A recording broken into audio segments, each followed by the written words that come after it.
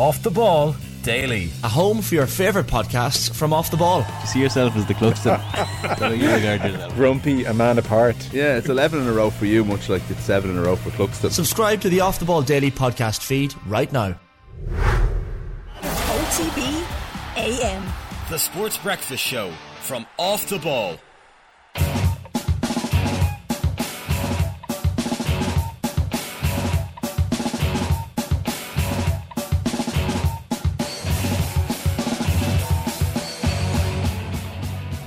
.33, you're welcome along to OTB AM. How are you getting on? I hope life is good. That hand you can see slipping the shot there is producer Cullum. Good morning to you, Cullum. Hi, Adrian. Johnny Ward, good morning to you. Morning. We're a little bit late this morning. Could tell you the truth, but the reality is Cullum just needed to get his coffee in. Yeah, that's right, yeah. 7:33, the new start time. Yeah, why not? OTB AM. How are you, Adrian? Oh, good. Been I tell you what. To continue in football speak, I've only gone and picked up the front page of the Sun this morning. The front page of the Sun this morning, right? I saw this story. I mean, it's a big one. I use the word story now, and I instantly have regretted that. But online yesterday, I thought, oh, that's a bit of a silly little tidbit. And then I see on the front page of the Sun this morning, it's the splash front page news story on the front page of the Irish Sun this morning. Hell of a fortune, it says here. The boom is back, baby. You can't quite see that. It's there. It's a picture of a pair of pink stilettos. Which way am I going? A picture of a pair of pink stilettos. Start the show again. €700 shoes, it says, dumped in a bin at Galway races. You can chuck your high heels in the bin. A pair of €700 high heels were found dumped in a bin at Galway races. Now, it's the fact that it's the front page is really the thing that's got me here. Security staff spotted the pink Manolo Blahniks after they were thrown out by the owner's boyfriend. She then shuffled off on her bare feet. One punter said, "The boom is back." Would you say people will be giving out about OTB AM leading with this as our first story this morning? Well, it's a sports story, of course. The baffling discovery was revealed, the reporter writes, by RTE journalist Tracy just as Ladies' Day was off and running at Ballybrit. The reporter said security staff spotted the owner take off the pink suede designer stilettos and hand them to her partner. The man proceeded to dump the muddied heels in the bin as she walked on barefoot. One punter laughed, "Worse than losing your shirt." Another said, "The boom is back." Yeah, they probably were like, "Can you just say that so we can put it in the piece there?" You know. I'm not sure. Yeah. Yeah. One of the casting aspersions. It has, the front page of the Sun. Big stuff. Has anybody ruled out the possibility that these were €5 Manulu? I'm sure they were vetted. In fairness, it's one of my things that kind of annoys me in journalism is when they say he reveals when he says something that is not a revelation but something that he's alleging or says himself happened. It's not a revelation. It's just run of the mill. And yeah, it's also like when you're saying this, I'm not sure that's a revelation because you're just telling me something. I'm not sure if it happened or not. I'm not sure this happened or not, and I'm not sure those quotes happened or not. But who am I to doubt? And I'm not even sure they're Manolo Blahniks or not. It's all a load of Blahniks. Galway had great crowds yesterday, though. It was like I was there on the Wednesday. It's hard, what day is it anymore? And the crowds were huge yesterday, and good buzz in the place. Yeah, Galway's Galway. Willie Mullins and Paul Townend doing their stuff again yesterday. Yeah, one with the 4-year-old horse in the Galway hurdles, Arc the Brave, which would have been unusual. Really good performance. Again, the plate and the hurdle dominated by big trainers. That's kind of the way the national hunt game is going. It was a good performance. I was at Croke Park last Sunday and had a great day out. I was there as a neutral with my son, who was very much behind Dublin in his Dublin jersey, and it was great out. We were sat right behind the Kerry, Kerry bench, 2 seats back. You could literally hear what Jack O'Connor was talking about. It was that close. Great experience. Not sure I should really be revealing what was said, but it was brilliant experience, and we were in it about... I was struck last night watching bits of the homecoming and how well O'Connell Street looked. It really had it in good light, and they'd shut down the street obviously to facilitate the homecoming of the Republic of Ireland team from the World Cup. 8,000 people turned up. We'll talk to Maeve de Burke a little bit later about it, about the atmosphere down there and the body language maybe more so. But Croke Park looked good.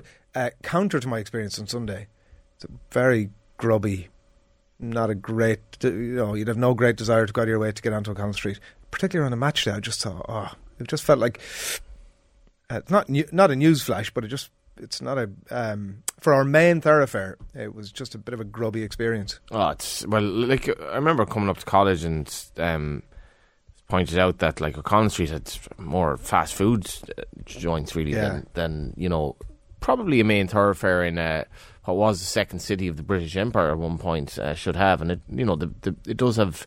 Connell Street has fallen in bad ways, but like I know it's in the news a lot lately, but Dublin in general at the moment has a lot of social issues, and I'd like to think of myself as quite left-wing on matters, but we do need to sort out these issues in the city, and it's not a bad idea, Adrian, to bring some life to it around the All-Ireland Day, because you never really go to O'Connell Street for any reason. You just go there to kind of go somewhere else. It's just, what is it anymore? We're getting through.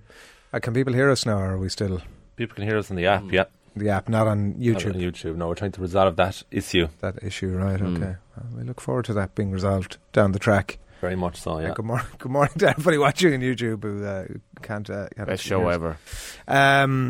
We've loads coming up, but we do a bit of here's what's coming up on the show to let people know what we're doing over the course of the morning between now and 10 o'clock. Myself, Johnny and Colm. We're going to be joined in the studio in a little bit by Vinnie Perth when we'll have all of our functions fully up and running, Colm. Yes. Sure. Yeah. Why not?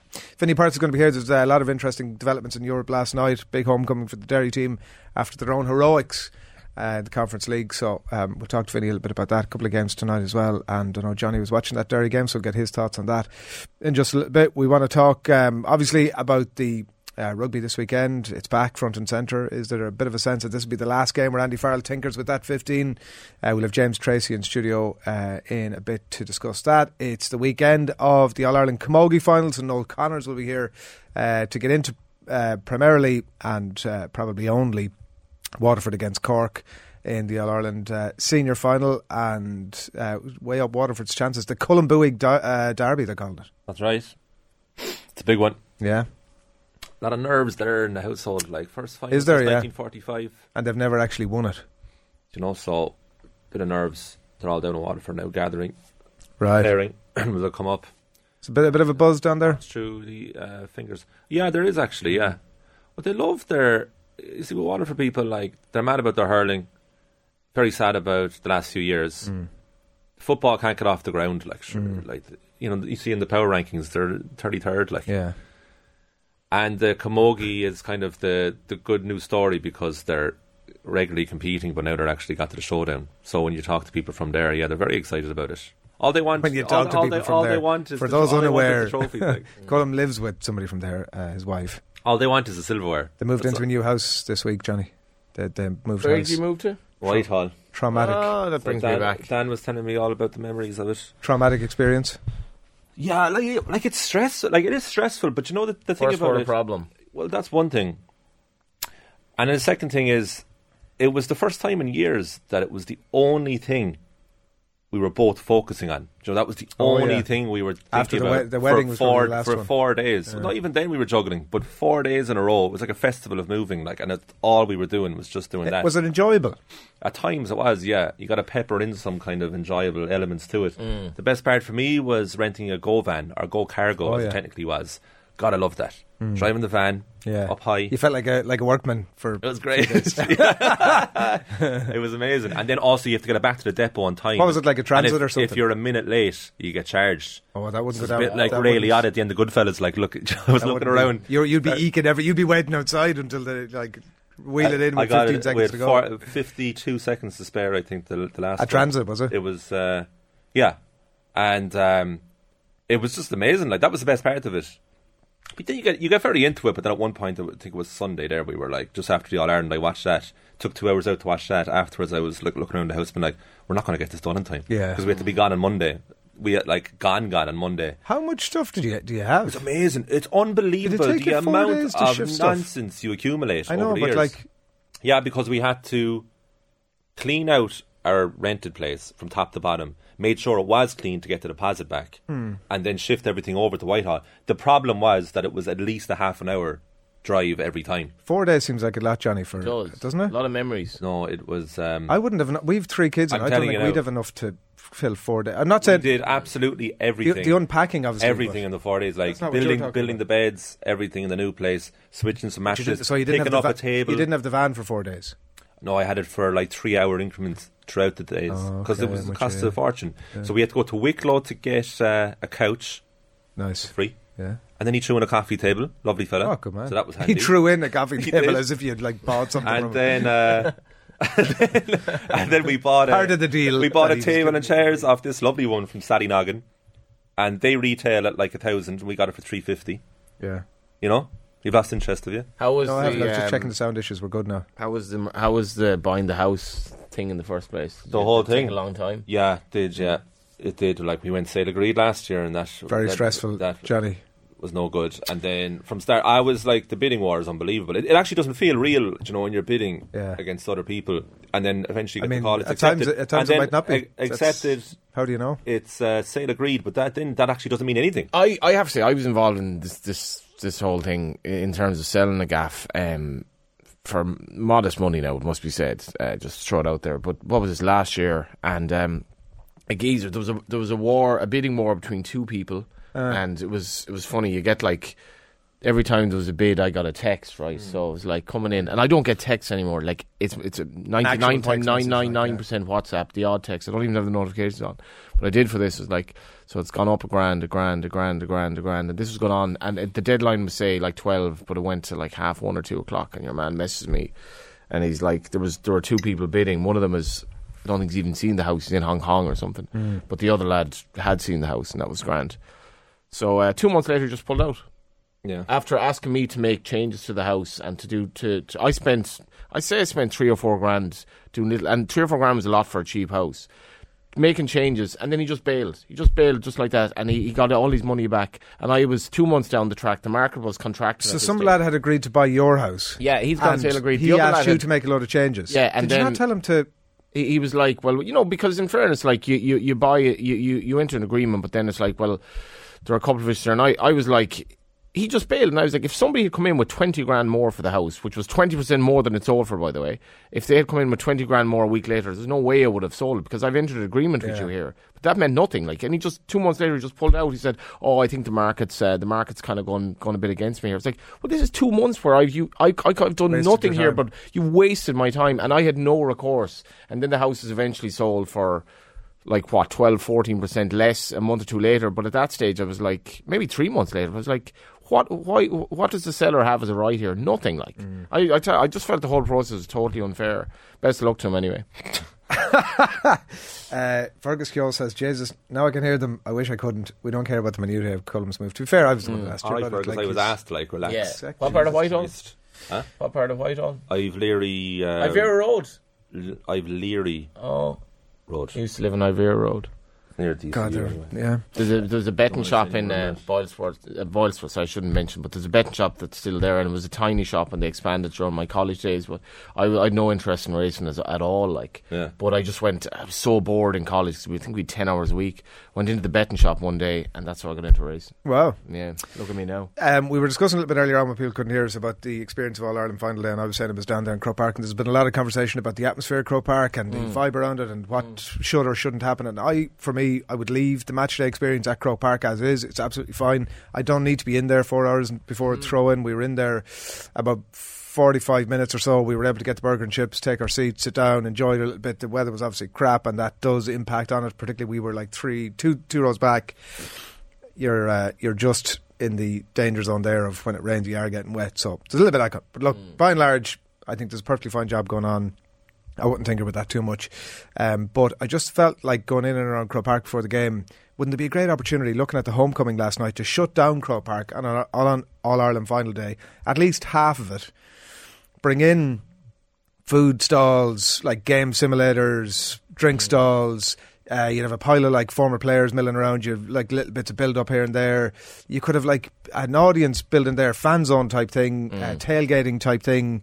You could have that going on from like, what, the game's at 3:30. You could have that going on from 10, 11 o'clock in the morning as it builds up to the game. And really, like, I mean, even if you forgot about the right cultural reasons to try and use a admittedly grubby main thoroughfare in the city for the right reasons culturally, like, even you'd make money out of it.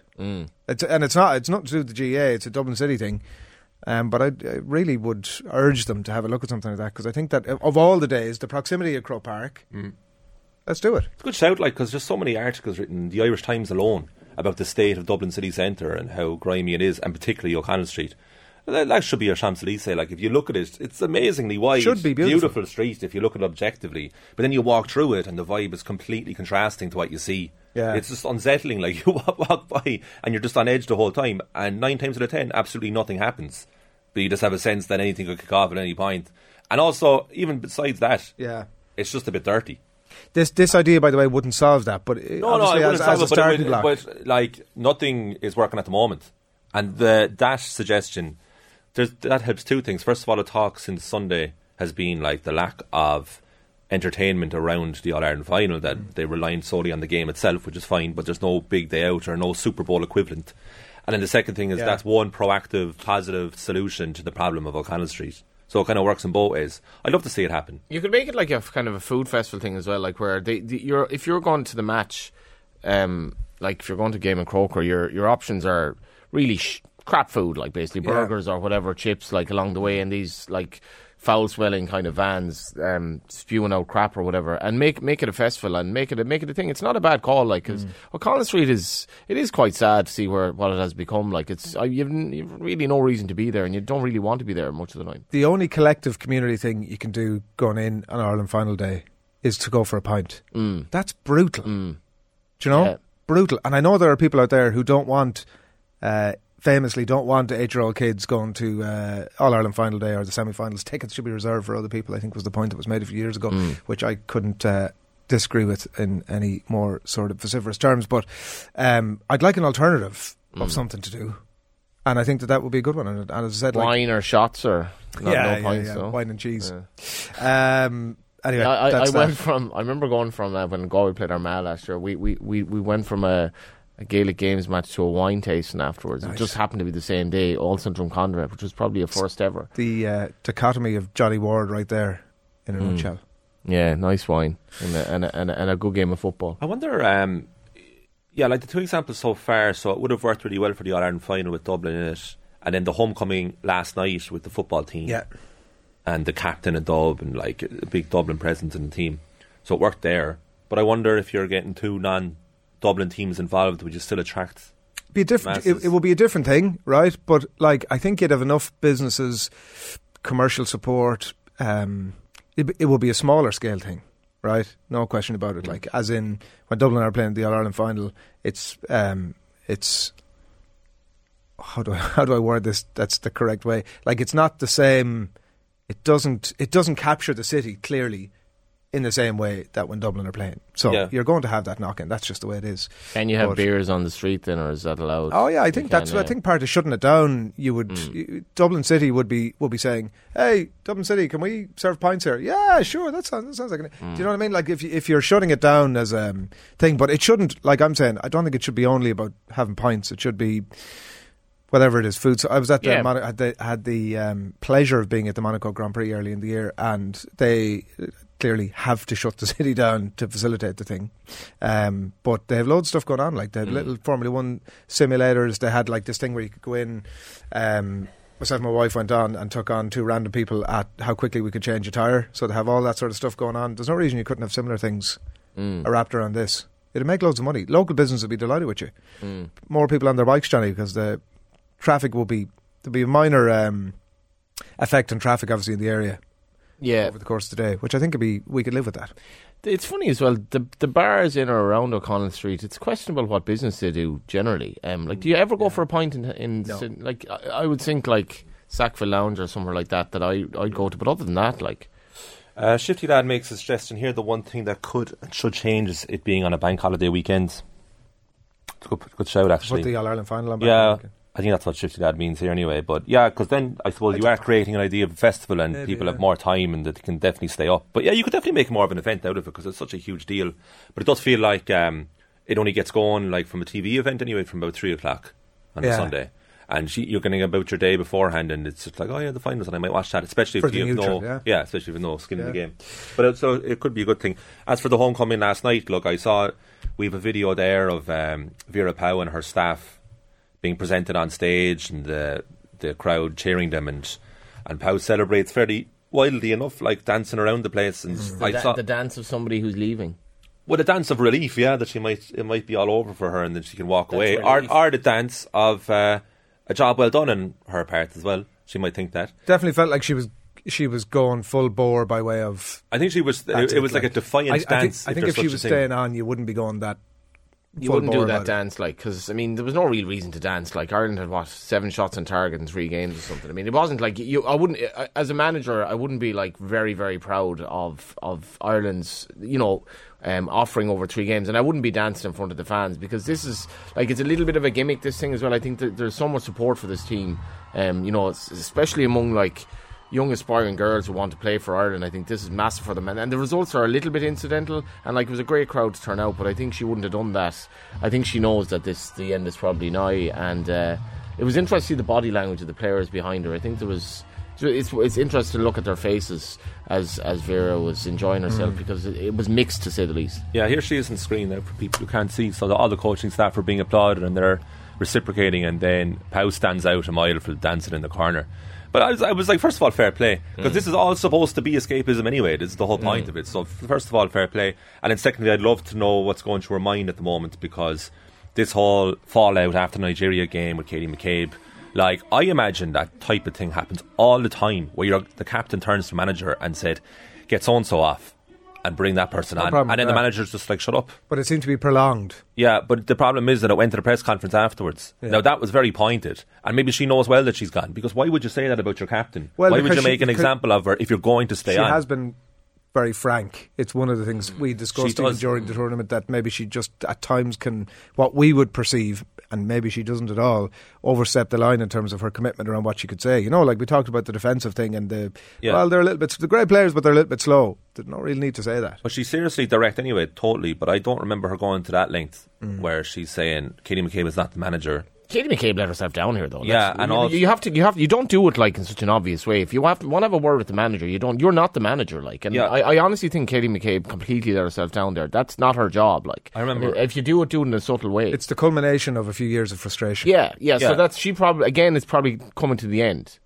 Yeah, I remember one example of Fernando Torres in his peak at Liverpool getting taken off away to Birmingham City when Rafa Benitez was in charge, and Torres is walking off, and you can see Steven Gerrard in the foreground, and he's shaking his head at Benitez like, what are you doing taking Torres off? He's our best player. That was the end of it. These type of things happen all the time, but there's clearly such a massive tension between the pair, which we alluded to. Remember the pre-tournament press conference in Dublin just before they flew out, and you could cut a knife for the tension between the two of them, like sitting the distance between myself and Johnny here, and it just felt there was a palpable sense of unease between the two of them. And McCabe actually acknowledged that too, that sometimes they argue a lot. And this has gone to the other side now, where McCabe's gone through the 3 games. She was like, basically, what was the point in all of this? Like, we didn't give it a go. There's nothing more classy in sport than a manager who's been clearly riled up by a player refusing to take the bait. There's nothing more classy than the press conference afterwards, where they go, Katie McCabe is a class act. What a player she's been for Ireland. Yeah. You couldn't, that sort of, you can choose your words. That's probably not her style, though, in fairness. Like you said already yourself, like, I don't think she can hold back. Like, that's one of probably the best things about Alex Ferguson's management was his ability to refrain from calling his players out in public most of the time. But often he left it behind closed doors, and then completely let himself down when he released his book right after retiring, and in that press conference literally did a chapter on each player that caused him a problem and just called out all the players. The passage of time with Ferguson, to be honest with you, I was like, this guy's ruthless, like. Well, and also brutal and totally out of kilter with obviously what we think the best practice around modern day leadership or management is. I mean, I know that obviously we're talking about somebody who was at their heyday a lot of years ago now, but why isn't Vera Pauw loved then by the squad in general? Like, what is it? Why isn't she getting a... Pat Tolan writes about it today. It is a bit strange. Like, what's the elephant in the room here? Like, well, I don't know the answer to that question, and obviously the FAI she's done a good job. Do you think, let's put it another way, her dancing last night when she came out, would you say the dance is justified based on the performance throughout the World Cup? As I said, I think the dance wouldn't happen if she was staying on. And like, look, I don't want to get too far down the road of somebody having a bit of a jig on the stage after, like, it's the homecoming is absolutely legitimate, the turnout is legitimate. It's right that we acknowledge what's happened here, regardless of whether we've progressed or not. Like, the tournament in the round has been a raging success.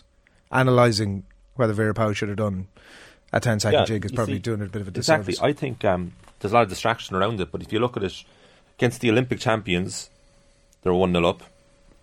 Against one of the better sides in the world, Australia, they lost by a penalty. And against Nigeria, they drew 0-0. And this Nigeria side's good, like, they beat Australia. And it's first ever World Cup. And the team's come on leaps and bounds. Like, it was a few years ago, that team was struggling.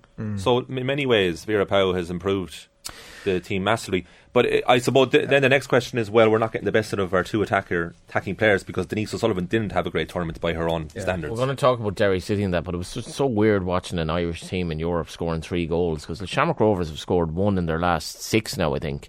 And we do have a problem across Irish football generally where we're just not very good at scoring goals at the moment, and the women's team is a bit like that. So watching Derry was like, this shouldn't happen. You've scored 3 goals in a game. Yeah. I'd be careful what you wish for, by the way, as well, because I had a look at last night at the odds on who the next manager would be.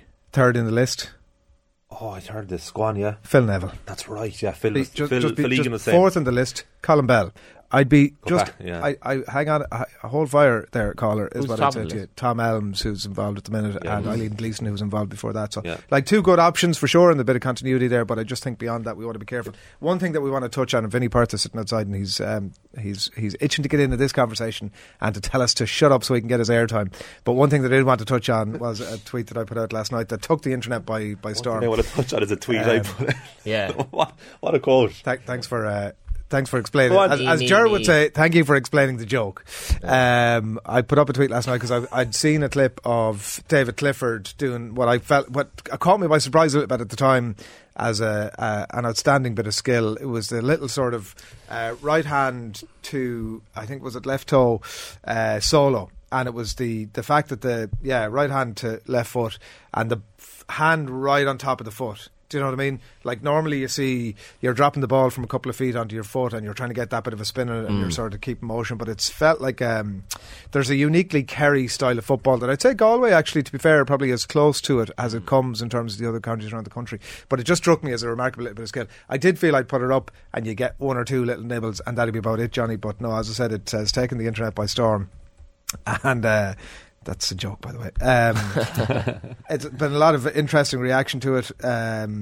Paddy Willis saying Tomás O'Shea was a legend at it, and Shawnee Thornton jumping off the back of that saying left hand down to the right boot going full whack down the line, poetry in motion. Spillane used to do it at full tilt, said Eric Phelan. And then there was like a lot of other reaction. Dylan Gaynor saying Clifford has invented a solo now. FFS. Which was not, of course, what was been said. Dermot says, oh yes, let's talk about it, FFS, as if it mattered. That's actually a foul, says Fran Mallon, and there was a fair bit of that. Joe Sullivan, does his hand actually leave the ball? If hand is in full contact with the ball at all times, is it technically a solo or a foul? I mean, lads, come on now. But it did. Go on, sorry. No, it just got us thinking about that little bit of underappreciated skill in sport. That's kind of what that really did. Yeah. I was thinking of a few examples there where you're going through that, but I don't know if it's so much a skill, but long foot passing in Gaelic football, I think, is underrated. Yeah. Paul Galvin style, sort of. Galvin style, Diarmuid Connolly as well, being able to pick out a player with their foot, and it's very direct passing, and also it's the type of pass where it actually helps the momentum of the recipient.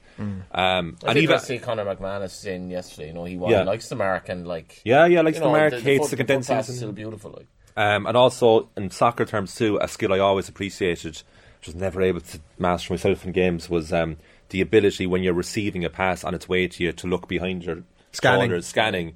Now, I always struggled with doing that, and it's an unbelievable skill because it buys you so much time. Yeah. And the class of '92 talk about it, how it was drilled into them. Like, if they didn't look, Scholes would have been a big scanner, Scholes the big one. Yeah, if they didn't look before they received the pass, blow up in training, and you'd be given an earful, because it's like it's no good receiving the ball with facing your own goal because you don't know what's behind you, so you can't progress as a midfielder. I like how your criticism of your own performance is not actually football related. It was like, if I could just have been a bit of a better scanner. It's life skills, it's life skills, but there's a load of little subtle skills now that I love, but that tweet I had to watch that a few times to appreciate it. Tell you one thing, you'll be Yeah, you scanning should. now. You should watch it. You should. Like that's the whole point. Like it's one of the, No, they'll be scanning the lovely rooms in your new house in Whitehall. You've moved. it's one of those little things that nobody really talks about, 4 days. and by and large, you don't want to spend your entire life talking about solo and football. But it's just a little thing of beauty that I feel culturally. No, I like that. Is kind of unique to Kerry. A little bit of Galway seeping in, and I'm having it. What's an underrated skill in hurling? I left some Oh, comments there's there no to there. suggest The it. one thing that there's no underrated skill in hurling because, like, you know, Well, if everything anyone is- can everything suggest is something. genius. Sorry, James Boyle here says Henderson never shouts a clap during a match to make a sub. Clap would rip into pieces. I remember Henderson being taken off at Old Trafford and laying into clap. That's a And- bit different, though, isn't it? Yeah, but I mean, it's the same thing where you're still chatting back to your manager. Why'd you take me off? It's the same thing. Like, Yeah. it happens all the time. It isn't a big deal. Yeah. It's the fallout really is kind of why this whole thing is falling apart. I remember a player who shall remain nameless telling me one time that he was playing under Stephen Kenny, and he pointed out, he shouted over to Kenny, and he's like, "Will you take such and such off? He's doing nothing, right, in the middle of the game." And Kenny's way of dealing with it was he called said player into the dressing room on the Monday, and he goes, "I just watched the game back there. You didn't do much yourself." Quite like that. And that was it. Yeah, that is good. And that was That was the, it. that's That the was end it of matter. diffused. And Yeah. one of the members involved now is actually now a manager and probably learned from that experience. Well, I think there's. Yeah, look, I don't know. Somebody has pointed out 3 Dr. Phils analysing the dance. So Sam McGowan, and there's a little bit of that about obviously our Yeah. thoughts about what Katie McCabe is doing as well. But I do think that is Katie McCabe brought into the room at the FAI analysing the what did they call it, the full and full and honest, comprehensive review. View Like everything. if she's not, it's pretty clear what her feelings are now, and there was probably a little bit of that going on as well. Yeah, it's interesting. I'd be interested to hear Vinny's thoughts. Oh now yeah, on I the know. old I back knew you were chat. getting there. All right, yeah. Park it and That move reaction. on. That's Cullum's way of park it and move on. Right. Thanks a million for coming in. Thanks It's for been a having pleasure me. as always. You make it so easy. The pressure of the week hasn't shown on you an iota. It's a first world issue. I mean, No, not that. It's there's not. moving house. Absolutely, and absolutely. yeah. It's a good thing. Like, 4 minutes past 8. Off the ball, by the way, coming to the Cork Podcast Festival. You can join us on Sunday, the 27th of August at the Cork Opera House. Special guest on the night, Jimmy Barry Murphy. More guests to be announced very soon. Don't miss out on a great night of conversation and crack in the heart of the Rebel County. You can head along to corkpodcastfestival.ie and search for Off the Ball for more details on that and to pick up your tickets. Go on. I was just chatting with Johnny. All right. Yeah, you enjoy yourself there, chatting lads. at the back of the room there. 7 minutes past 8. You are welcome back. I'm Vinny Perth. Welcome to the studio. Good morning to you. Morning, how are we doing? Did you ever have a player on the pitch give it the big 'un and sort of try to force your hand about having to make a substitution or a decision? Or No, I don't think so. Not that I remember or experienced it. You know, players every so often lose the head or say something, but I think, I don't remember anything as definite as what we seen the other day. How would you deal with it? Like, because Vera Pauw, this is not an easy situation to be in. No, I think to be fair, and where it wasn't helpful is, I don't want to slag off a full nation, but Dutch people can be very blunt and they have a way of saying stuff. I was trying to explain this to someone the other day. I worked not that long ago for a company that was half owned by a Dutch company, and when they leave the room, they don't say, "Can you turn off the light?" like an Irish person, or they sort of, I put it down to the way they've learned English. They say, "Turn off the light." You know, it's very blunt, and I think it's how they've learned the language, to be fair. So maybe you get the impression that Vera Pauw isn't a real warm coach. You get that impression, so that doesn't suit every player. But I think, and I don't like this saying football people, but I think a lot of football people seeing through what happened the other day as not good enough, not acceptable, and not something that you'd like to be part of as a coach or even as a teammate. So I didn't think it looked good at all. And for Katie McCabe, I thought it was really poor, and I wouldn't like to be in that situation. I think for someone who is a superstar and whatever, I think she let herself down in that instance. And I think, look, she's got credit in the bank. She's been brilliant for her, but I don't think that was good. do you ever have a player come to you in any of your guys, like during the week, to say, "Here, listen, what was going on there was not right. We should do it differently"? Yeah, but that's okay. grand, like. Yeah, people question you, and like no one has the right answers, and sometimes, you know, you might end up, you know, in a heat discussion with a player, but I think all the good coaches reflect as well, and they mightn't say to the player, "Oh, you were right what you said," but you reflect. You'll have a discussion with your staff, and that's fine. Same in sport, the same in business. You don't always agree to everything, but at the same time, nothing wrong with different opinions. Like players as well see stuff and they hear stuff, and but ultimately, only one person or the staff are making the decision, and they're the ones that are judged by it. And I think going into the tournament, it's funny how my brain works. Going into the tournament, I probably wasn't a big Vera Pauw fan because of the style of play. To be honest with you, it doesn't excite me too much. But I've probably come away from it being a bit more of a fan, because it's a bit like the Joe Smith era. Like, all people have done for the last couple of years is sort of, not all they've done, but there's been a little bit of criticism of Joe Smith. Revisionism. Yeah, what a legend that man was, and what he done for Irish rugby should never be forgot. But it's very easy now to kick people as they walk out the door, and I'm getting that sense with Vera Pauw, and I just don't like it. And I think it's okay, probably part of modern society, but that team getting there, she spearheaded that group, and I think that should not be forgotten. We'll see how the next few weeks play out. Derry City through to the latest round. We start there. There's a few games to touch on. Latest round of the Europa Conference qualification, 3-3 in Finland last night, so they got through 5-4 in aggregate, and a major break in the next round with Tobol of Kazakhstan in the third qualifying round next week. Serious battle here. They had to come from behind twice. Yeah, I think what I was chatting briefly to Rory last night. He was literally sitting on the plane waiting to take off, so it was nothing more than a brief chat. Just delighted for him personally. I think it's been a really difficult time for him personally. His family have gone through so much, and he's had to deal with that, and you still have to manage a team in the spotlight. And while we sit here and we talk about teams and they should be close to the Rovers, all that stuff, you have to forget there's a human side, or you do forget there's a human side to these people. So that would have been it's very hard to explain what the feeling of winning in Europe is. It's just different. It is, your players obviously love it and all of that stuff, but you're operating at such a high level. The teams these people are playing against, and that sense for Rory last night would have been huge for him. But you've got to say, he's had huge experience in around the Dundalk setup in terms of getting prepared for Europe. He's done that role for Stephen Kenny, and in terms of an opposition analyst for us, and then he became an assistant manager, and now he's managing himself. So it's a huge experience, but also the experience on the pitch and the bravery. And the first text I sent him was, "Hey, they score 4, don't worry about it, we score 5." And we've always had that type of joke in around Dundalk and around the staff, where how do you win games? You've got to be brave and go for it. And I think it's a lesson for some other teams, in my view. So it doesn't surprise me. You look at the winning goal, came from Michael Duffy. I think it was his 36th European game. That's huge.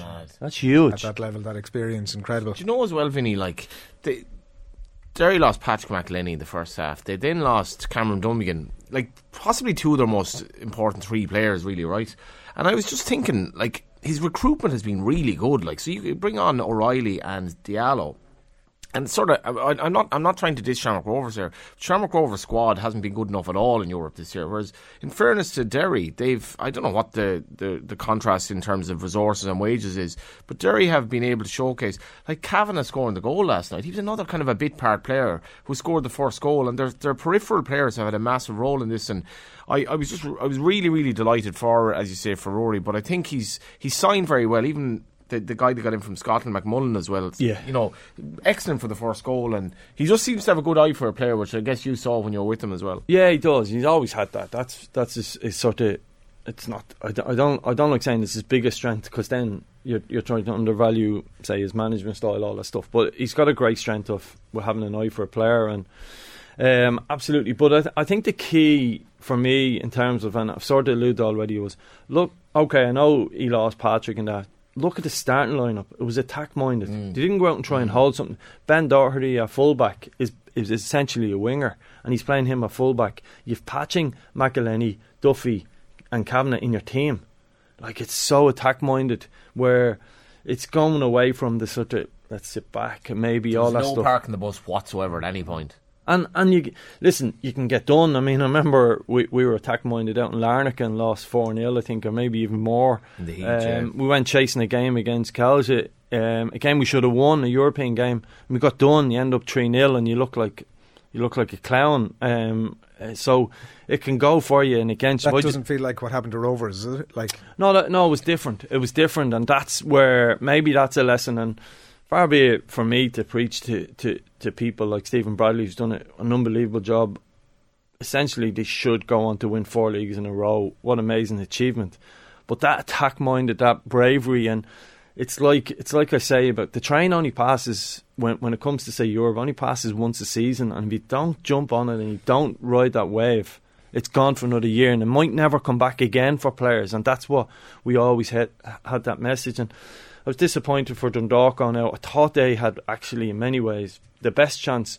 And you get that sense, even the older Dundalk players that's still around that team, they've done quite well to get to where they were. But it was a 50-50 game. I felt that you've got to seize the moment. I think that's what some people, and I think Rory's really good at that from again, his Dundalk experience, some of the Dundalk players. And I think Rovers that should really hurt them. I think they've missed a huge opportunity there, and the champions of Ireland should, unless it's a bit of bad luck in a playoff, should get group stages.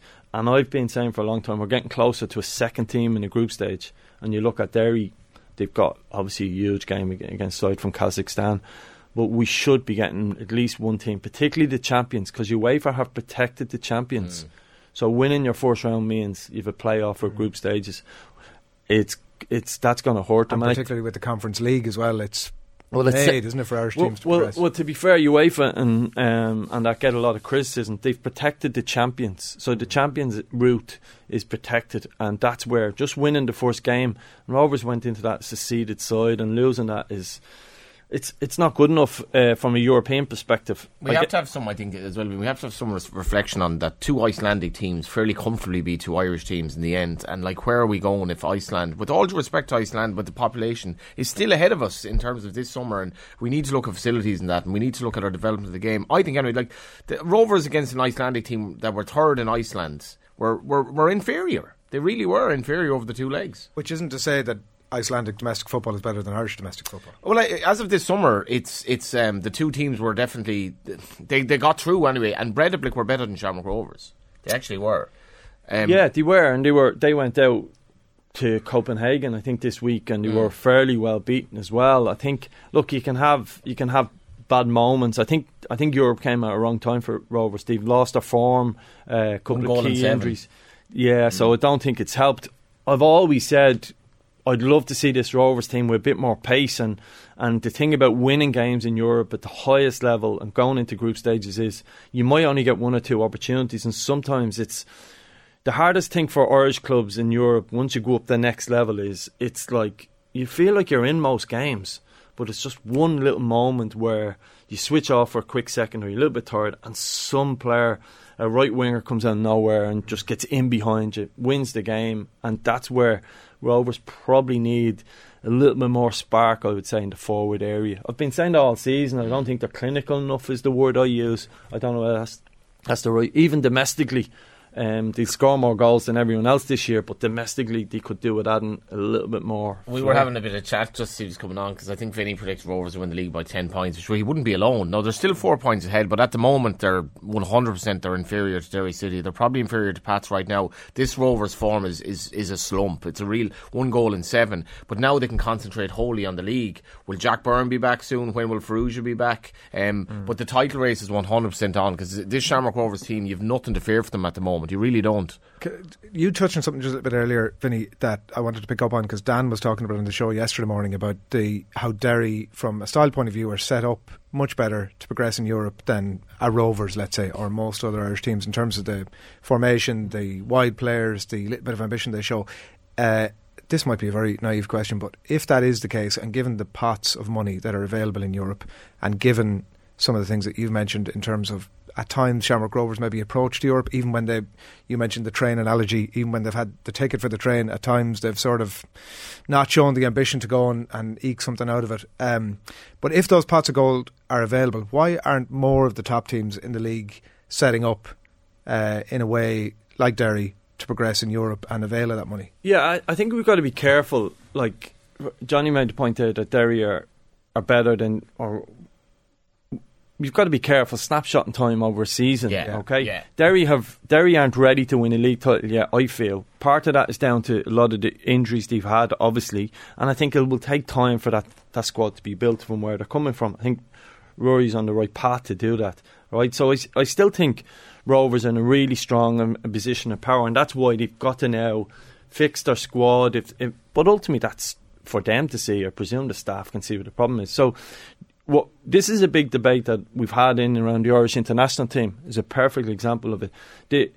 And around Shamrock Rovers, it's about styles. It doesn't. I always compare, and I've done it many times, and this is a good time to bring it back up. I compare the Dundalk team that I was with for 8-9 years to Liverpool and their style of play. Not direct replica, but Dane Massey getting forward cross and overhit cross. Sean Gannon scores a back post. Trent and Robinson, okay, good example. Where this Rovers team are very much like, say, a Man City. Not easy, not necessarily that they're not easy on the eye, but it's build up, pass. And that's okay, and that is good enough, and you've got the players to win the league. The problem is when you go to Europe playing that way, or you're Ireland going to Europe playing with a back three, it's a little bit slow, it's a little bit like you're waiting on something to switch off, and when you go up levels, people don't switch off as much. So that's the best way I can explain the sort of two different systems. I'm a believer in, as I said about Rory, I'm a believer in go and score. I remember one of my first games in charge, and John Gill was with me, and it was the first time with the group, and he said we were 1-0 up with 2 minutes to go. Oh, keep one the centre half back. And no, we'll get to second. Right now it was a corner, and he was right, and that's the all. And I remember I'm saying it to me only recently. Learned a huge amount of that attacking play, and by the way, I learned that off Stephen Kenny. But say no, get the second, we'll win the game. And instead of that sort of, I'm not saying Rovers have a defensive mindset. I'm just saying attacking play for me and bravery is something that's getting lost in the game a little bit. All through the levels, it's gone a little bit too slow, a little bit too passive. Even domestically in our league, some of the games are great. It's brilliant to watch. But you look at, say, a team like Bowes. I'd rather watch a team like Bowes all day long than some other teams. You look at Sligo, third last, second last, being struggling, but they're probably making more passes outside of Shamrock Rovers than anyone else. So our game has gone passive a little bit, I think, across the world. And I think the teams that play with speed and power, in my view, you've a better chance. As much as Man City are there, I'd love 20 of the best players in the world and play Man City's way and do what Pep does. But if you're not going to have 20 of the best players in the world, I believe the better way is go out and score more than the opposition. And in fairness to Derry, like, because Vinny alludes to this, in the first leg McGonigal started, but they'd Brandon Kavanagh, Patching, McElhenney, Duffy, McGonigal, like a really attacking team. Brian Maher has done really poorly for one of the goals. They've coughed up 3 goals. Higgins will not be happy with that, and they've still managed to find a way by playing effectively attacking football. And they if you watched that game yesterday, it was playing in Finland, but it was really 50-50 type game that was swinging either way. And I like their composure as well, Vinny, for, you know, Rory's not on the job that long, but like that experience, like Duffy, to get that goal, you know, I think that they never gave the impression that they didn't believe they could do it. And their squad depth got them through this. Shamrock Rovers definitely failed them this year. They were just let down, and they had no pace for key games, goalkeeping issues. So Stephen Bradley has a lot to reflect on at the moment. But ironically now, or an Alanis Morissette irony maybe, Shamrock Rovers now can just focus on the league. Derry could be playing 4 more games in Europe. They have a very good chance, 50-50 maybe chance of getting through the next round. Well, look, give or take. The problem you have is, and just to sort of briefly go over, like, particularly the good thing for Derry is, and in terms of even compared to, say, the results and the style of play, to bring people on the journey. So the Irish ladies team have brought a certain amount of people on the journey.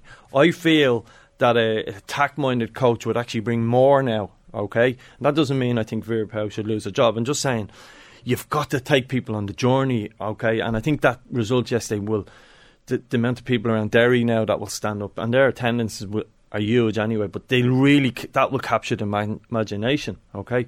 But the other side of it is, they're playing a team from Kazakhstan. So the easiest thing for the general public, Kazakhstan, sure, You know, they probably the first thought of Kazakhstan is probably Borat. You know? Yeah. So, but they've knocked out FC Basel. So it's not like people are just.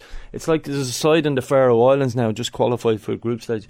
World football, European football is changing. The champions of Hungary, champions of Romania, all these sides are just now. Every nation is doing what we're doing. UEFA have improved the coach education of teams, and world football is improving underneath the elite level, where everyone is sort of grouped in around the same way. So it's really difficult to progress in Europe. At the same time, it's I'm sure when you were talking to Rory last night, you'd rather be playing them than Basel. They're mid-table, aren't they, in Kazakhstan? Yeah, the only challenge with going back to Kazakhstan is it's going to be a huge flight. It's going to be really, really difficult. And once you get to certain rounds, UEFA will expect you to charter a flight, and not expect you. That's part of the rules within. I don't think it's for maybe the next round. So the expense is huge and different things. There is a certain allowance for if you travel over a certain time. So it starts getting really expensive, and it will affect their league position. There's no doubt about it, because you're travelling for hours. So in many ways Basel is easier because it's a couple of hour flight. You'll know all about them, so it's harder to do your homework. But modern scouting now, they'll be okay. What about the just say the Ireland job, right? The Vera Pauw stuff. Come back to it. If just say Vinnie Perk, if there was an interview to that job and you went in, and how would you approach it in the sense of, this is women's football, right? Is there a difference in your head if you applied for a different job, say in the League of Ireland, or even an international job at underage level? Is there a difference in your head of how I approach myself in this interview here? Does that make sense? Because it's slightly different. Yeah, I've only really done one interview since I've came out of football, as much as I got interviewed here a couple of weeks ago for the Cork job by the lads, and I never. Because Liam Buckley been at you. I never applied for the job, so I've only ever done one interview since I've come out of football. I suppose, look, it's difficult to answer that, but women's football. For example, I wouldn't apply for that job because I've I couldn't do. It's. I'm not saying it's a different game, but it's slightly. You need a certain skill set to coach in the women's game, and you've got to understand it. So, but I think you've got to sell yourself and the dream. And I'm an attack-minded coach, so if I went to meet someone, I'd be playing on the point of, the odd time we might lose a game, we might lose 2-0, 3-0, I might get done the odd time, but I'm a dreamer, and I think there's nothing wrong with that in terms of, I think any Irish side should be thinking about group stage European football. Now, there is a mindset just win the league every year, that's grand. I don't believe in that. I think you should be aiming for group stage football. That's why I made it. Win the league then this year, is that a successful season for them? Well, it is, and I think within that club, I think that's really good, and continue to build and build and build. You're allowed an off year. Remember, people look back with rose tinted glasses of airtime at Dundalk, but in 2017 Cork hammered us out of the park. But people sort of forget that, and we got beaten in that year 4 or 5-0 in Europe. So look, you've got to dream, you've got to believe in sort of. I would probably only go back to a club I think that I felt would want to play European football. Right. Does Stephen Bradley prioritise the League of Ireland over Europe?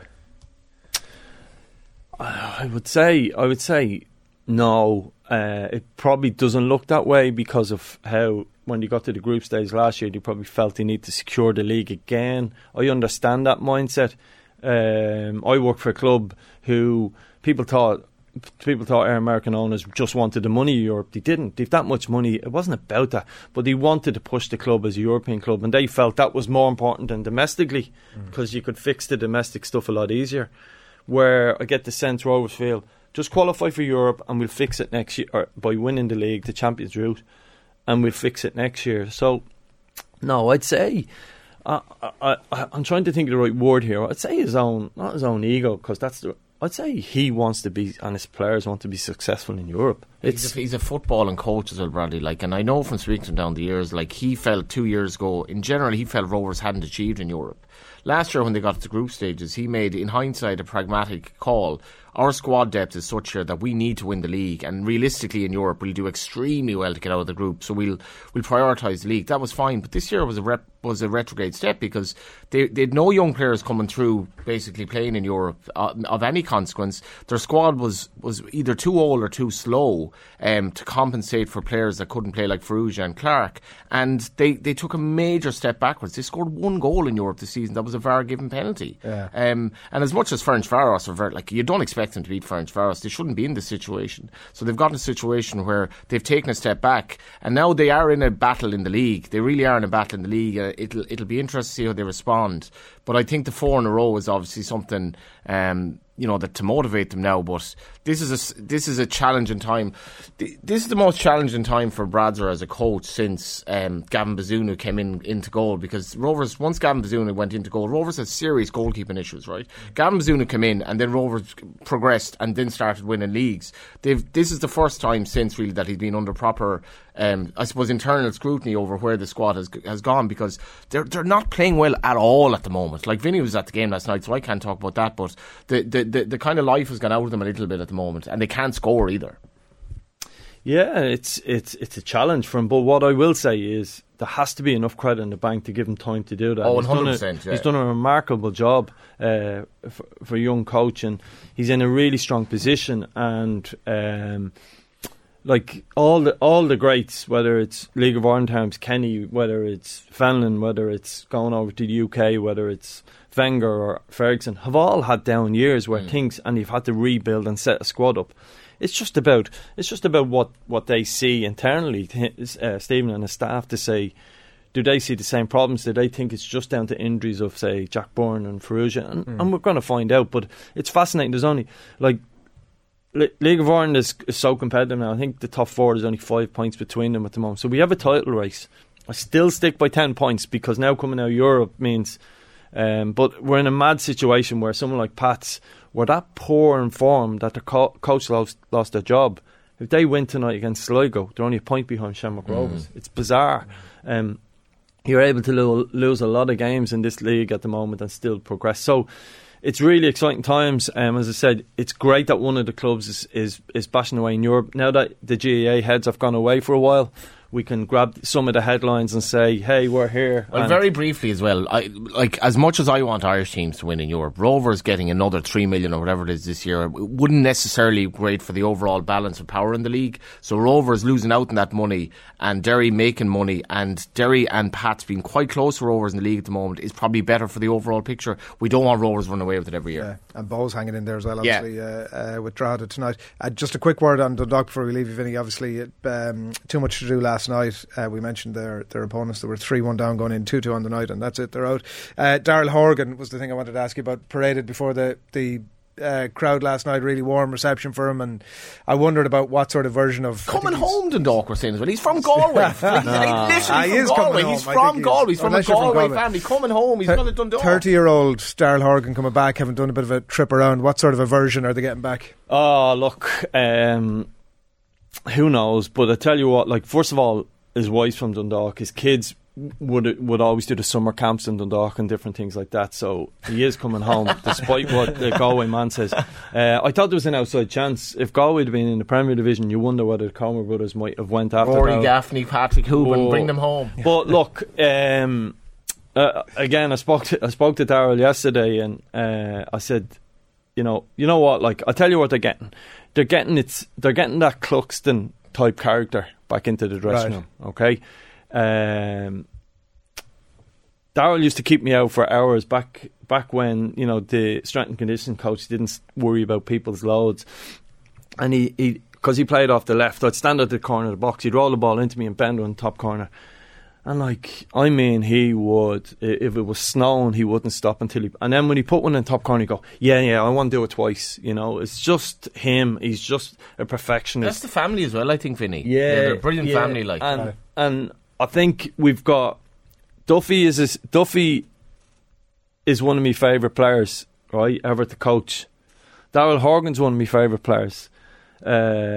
both same position, both have that same thing. We've got some real stars in the league. People will be excited to see. I hope Horrocks goes back, because he's played in different positions and he's signed for clubs who play different shapes. Goes back and plays in that left wing position. And tell you what, when Derry played Dundalk, you're looking at two absolute legends of left wingers. And if you haven't seen the Duffy goal yesterday, have a look at it. Like that, the quality of the header, and you're right behind it with the video. And it's like, for Michael Duffy, who's had lots of injuries, I thought that was just a beautiful moment. And him and Horgan, proper talents. So we've got another star back in the league, someone who compete with Forrester, Towell, Jack Bourne, Michael Duffy, Patrick McElhenney, and the more than we get, and as I said, he's that Cluxton type figure who's going to come in and set the standards in training, and O'Donnell will be absolutely buzzing, another Galway man, to have Darrell back in there. So exciting times for Dundalk. They're probably a little bit short from a squad point of view, but signing Darrell will certainly help them. Yeah, we'll keep an eye on that. Vinny, thanks a million for coming in. Thank you. Fair play, as always. Loads still to come. We'll talk to James Tracy in just a little bit about the Ireland-Italy game this weekend and what it means for the team that are tested, I suppose that's the way to put it, for that. Maeve de Burca was down at the Ireland homecoming last night, so we'll extend out our conversation around the Republic of Ireland women's national team with Maeve as well in just a little bit. Loads of comments coming into us on all kinds of manners of things, so do keep those coming in. It's 8:35, it's Friday morning, you're watching OTB AM, the sports breakfast show from Off the Ball. And as I said, loads still to come. But right now it is time to turn our attention to the Camogie final this weekend. We did the Cork preview yesterday with Sarah Donovan on the line, so to give us the Waterford side of things, delighted to say we're joined now by Noel Connors. Morning, Noel. How's it going, gents? How are you? How are you keeping? Pretty good, G. How are the nerves? Yeah, I think quite optimistic. It's been a long time since Waterford Camogie were in the All-Ireland, so it's something to certainly look forward to. What is it, 78 years? So it's something that we're probably not used to, but something that we're definitely looking forward to. We chatted a good bit on the show last week about the buzz ahead of the football final, and the jury was kind of out as to how engaged both counties were in the lead-in, at least. What's the buzz been like down there? It's been amazing, to be fair. I suppose our hurlers and our footballers haven't done particularly well over the last kind of 12 months, so everyone has really rode in behind the Camogie team. They've been fantastic over the last number of years, not just to say it's this year, but over the last number of years, and showing their support. I suppose a fair reflection of that was in the semi-final. Now I know it was only in Nolan Park up the road, but I think everybody that was at the match mentioned the Waterford fans and how engaged they were and how they didn't stop chanting. So I think that's probably a reflection of where Waterford's support is in terms of the Camogie team. What can it do as well? Like, if you look at like the Meath ladies footballers in terms of being a bit starved on the men's side, what can it do for the not the brand, like, but what can it do for Waterford hurling generally to get people, I suppose, so emotionally involved again? Like I think the last time I saw you playing was in 2017 in the final. Unbelievable passion that day. Like, what can it do, I suppose, to the county generally, Noel? There's into 2017 that's kind of like an early dig at, is it? To the chest. No, it was an absolute compliment, actually. And you were one of my favourite hurlers, if not sportsmen ever. You know, that's what I was telling Ollie Canning at the race the other day. Actually, anyway. But to be fair, I do think, like, in fairness, Waterford as a county by and large is very much rowing behind everything that's GA. We're very fortunate in many ways that we're on the sea as well, and there's plenty of other sports, golf and basketball, etc., are very prominent here in rugby. But GA is without doubt number one. So I do think that if you see success, then it breeds success. So not just necessarily if the girls are going well, it certainly has an impact on the lads as well, and I think that's really, really important. As you mentioned there, you see the significance of a Meath ladies footballers and what that's done to the county. So I do think that good showing, and even like a lot of the say the lads rather like Austin Brick were at the match in Nolan Park as well last week. So that kind of is kind of testament to what has been done as well at underage structures in Waterford Camogie. It is inspirational as well, isn't it? Like, if you look, like, I can really, really attest to the young girls who want to play soccer now, like, in Ireland. And, like, for a young girl who may or may not want to play camogie, like, if she sees this game, Noel, on Sunday, it's like, this could change her life. Absolutely. And, like, we've been very fortunate that we have the likes of Beth Carton that has probably been a star when we haven't done particularly well over the last number of years, and it's amazing to see someone like her that has been so ingrained in Waterford GA, not just within the camogie side but also within the men's side. Like, I remember being up at the the conference every January when I was young and I was doing research, and I see young Beck Carton walking in with her father, and obviously our father is heavily involved in the GA here. I think he's the manager for Munster and trying to promote games in Munster hurling. But I remember seeing her at a very young age and just being in awe of someone that was so young, but like so willing, I suppose, to spend time in Croke Park when you're probably surrounded by the vast majority were males that were probably in their mid to late 60s. So that kind of gives you a snapshot of what she's all about. So it's been amazing to see the likes of herself being really the person that a lot of GA people in Waterford look up to, not just females, but males, because she's been so talented, but also so committed. And it shows that if you're committed, what it can actually bring. I don't believe that the optics are ever enough with these things. I don't fully subscribe to your theory. I think that like the fallout of London 2012, there was supposed to be this great legacy. Absolute nonsense. Never happened. I think the optics of stuff, I think like the women's team of the World Cup is a great launch pad, but like all those from the people who were down there last night, the reports of all the young girls that were at it, that's brilliant. But if there is no foundation stones in place in the places that they come from, that's dead next week. There's no way to harness that. And so on that note, Noel, and I know you've done a little bit of work with the development squads down there over the last number of years, like the Waterford's ability to sustain that stuff that you're talking about and to live with the Cork, Galway, Kilkenny of this world over the next number of years. Is this, I'm not saying one and done because they've been thereabouts over the last few years, but are the foundations there for this to be a long-term thing with Waterford? Yeah, absolutely. I saw in the column about this yesterday. It's probably been 10, 12 years where I was asked to get involved and go in and do training sessions with underage structures within the Camogie scene. And at the time, naively, you don't necessarily think too much about it. But when you kind of reflect on it and when you're out of it yourself, you think about how amazing it is and the amount of work that's done. The likes of Eda Murphy, Sheila O'Donoghue, Joey Carton himself, the amount of work that they put in to actually kind of set a bar. Like even, I think it was last year, maybe the year before last, I was out with the under-14 team out in Carriganore in the arena. And I think they had 120, maybe even 130 girls out there at a Camogie session. So what they're trying to do is place as much emphasis on trying to engage as many, I suppose, girls, but also clubs. At the moment, I think there's like 19 clubs, Camogie clubs within Waterford, and they're really trying to grow that. So what they're doing is they're been very smart and strategic about how they go about that and trying to build a good base and hoping that they can actually bring as many of these young girls, to a level where you can compete against, the Corks, the Galways, the Kilkennys of today. And I think that's really, really important because it's just there. It's fine getting to a final once in 78 years, but the reality is what you need sustainability. And it's something that certainly we're struggling with on the men's side is sustainability. But they seem to have done their work. They have a really good structure, but more importantly, they have really good people there to support that structure. And we're really starting to see the benefit of that. And I'm sure that the pressure of all that stuff that we're talking about will hopefully be lost on the players for the week that's in. They can think about that again down the track if they manage to get over the line.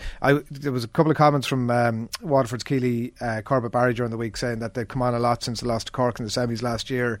And then I read Aoife Murray as well saying that she thought that Waterford team were calm and mature, almost sort of beyond their years in the way they came back against Tipperary. There's always that cliche, Noel, about you have to get to it. You lose a final to win one. But they've been so close over the last few years, it feels like even though they are underdogs, it is there for them to grasp it. Absolutely, and you often, and it not frustrates me, but it kind of gets me thinking. When people kind of suggest that, there's nothing to lose, but the reality is there's everything to lose. When you're in an All-Ireland final, you want to win. When you're in semi-finals, you want to win. From watching last year's match, I think that Cork only went ahead in the last year's semi-final with 4 minutes to go, where Waterford led the whole game, and obviously it was the substitutions of Ashton Thompson, etc., that made that change. But in the end of it, I think it was 10 points to 15, so it was a 10-point swing. But ironically enough, things weren't going particularly well this year in the semi-final against Tipperary. Particularly in the first half, they really, really struggled at times, and it was down to the Tipperary pressure, their physicality, etc. But in fairness to them, they held their cool, which was very mature for a very kind of young team when you broadly look at the profile of the squad.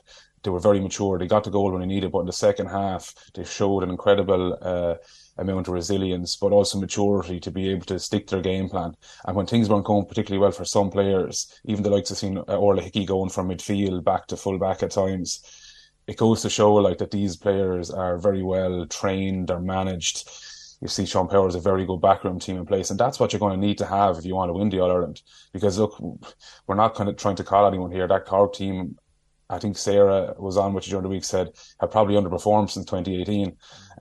But they're an incredible squad. They've 3 All-Stars on the bench that they can spring at any time.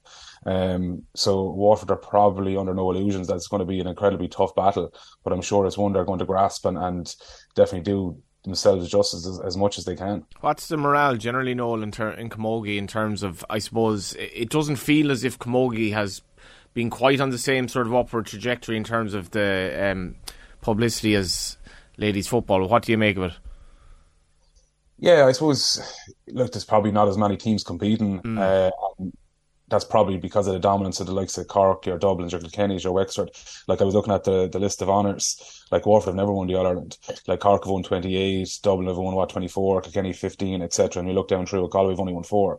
So even though we talk about Galway being one of the top 3 teams or maybe 2 teams in Camogie at the moment, they've only won 4 All-Ireland. It's quite similar to senior, actually, for senior men's. Yeah, and like when you look at things like that, you're kind of saying to yourself, that's a bit of a challenge to try and get as many teams engaged and trying to win Camogie. Whereas the ladies' football seems to be there's probably like 4 or 5, maybe even 6 teams at a very similar standard that can win the All-Ireland, and that certainly entices more teams to engage in that as well. But from your perspective, just very briefly, like what can the GAA do generally to get hurling and camogie? Like, hurling is the most underplayed sport in the world, really. Like, it's a disgrace that hurling is almost an irrelevance in 3/4 of the counties in the country, considering it's probably the best field sport in the world. So what can, like, I remember as a kid, I was from North East Galway, which would be a football area really, but guys used to come to the school and we'd practice our hurling skills at a very early age, and it definitely helped. What can the GAA do? I don't think there's a simple solution. And ironically enough, I always go back when someone says this to me. I always go back. I remember reading Michael Moynihan's book, GAA Economics, I think it's called. And at the time, I thought it was kind of a strange comment. But Sean Kelly, who is now MEP, he was the former president of the GAA. He mentioned that like inter-county teams can't do both. And at the time, I was kind of saying, surely like the likes of your Galways, your Dublins, your Corks, like that have massive, clubs, participation levels, funding, etc., can surely compete at both. But when you actually drill down into it, they can't, and that's probably the struggle. Is I don't think you can actually compete well at both. If you have like Dublin's population must be 1 million. Is it approximately 1 million? Maybe it's well over. Probably give or take. I was talking to someone. I was actually at the football final last week, and I was talking to someone. I won't mention names. And his little girl is playing in the FINA, and in the academy they had 760 kids. So I'm thinking to myself, they've 760 kids. If they can't compete at both, it's going to be very challenging for others to compete at both. So what I would say is, I'd say county boards realise that they can't do both. So they'll probably stick with what they're used to. So the status quo is probably football, because that's what most have probably played traditionally. So it's going to be a very difficult one to try and coax teams that will be traditionally Gaelic football out of Gaelic football and into hurling. And that's, again, a generational thing where it's not going to be like a 2 or 3 year, plan where you're going to see, somebody compete against the likes of your Limericks, your Corks, your Waterfords, etc. It's going to be a longer, battle to try and get people to that, where you're going to go Ricky Rackard, etc., all the way up to try and do that. I know Liam Griffin had, we spoke to him a few months ago, God, it could even be the back end of last year, but some pretty interesting proposals to address that exact issue, to call clubs out about having a specific commitment to playing both sports up to a certain level. Just in relation to this game particularly, I was interested to see, we were talking about sort of Waterford obviously being underdogs there, and the hunger came up, and the Cork captain was asked about that, and she was equating the fact that Waterford have never won the title with Cork's drought of the last 5 years, which I think is a uniquely Cork outlook. Yeah, and you know what?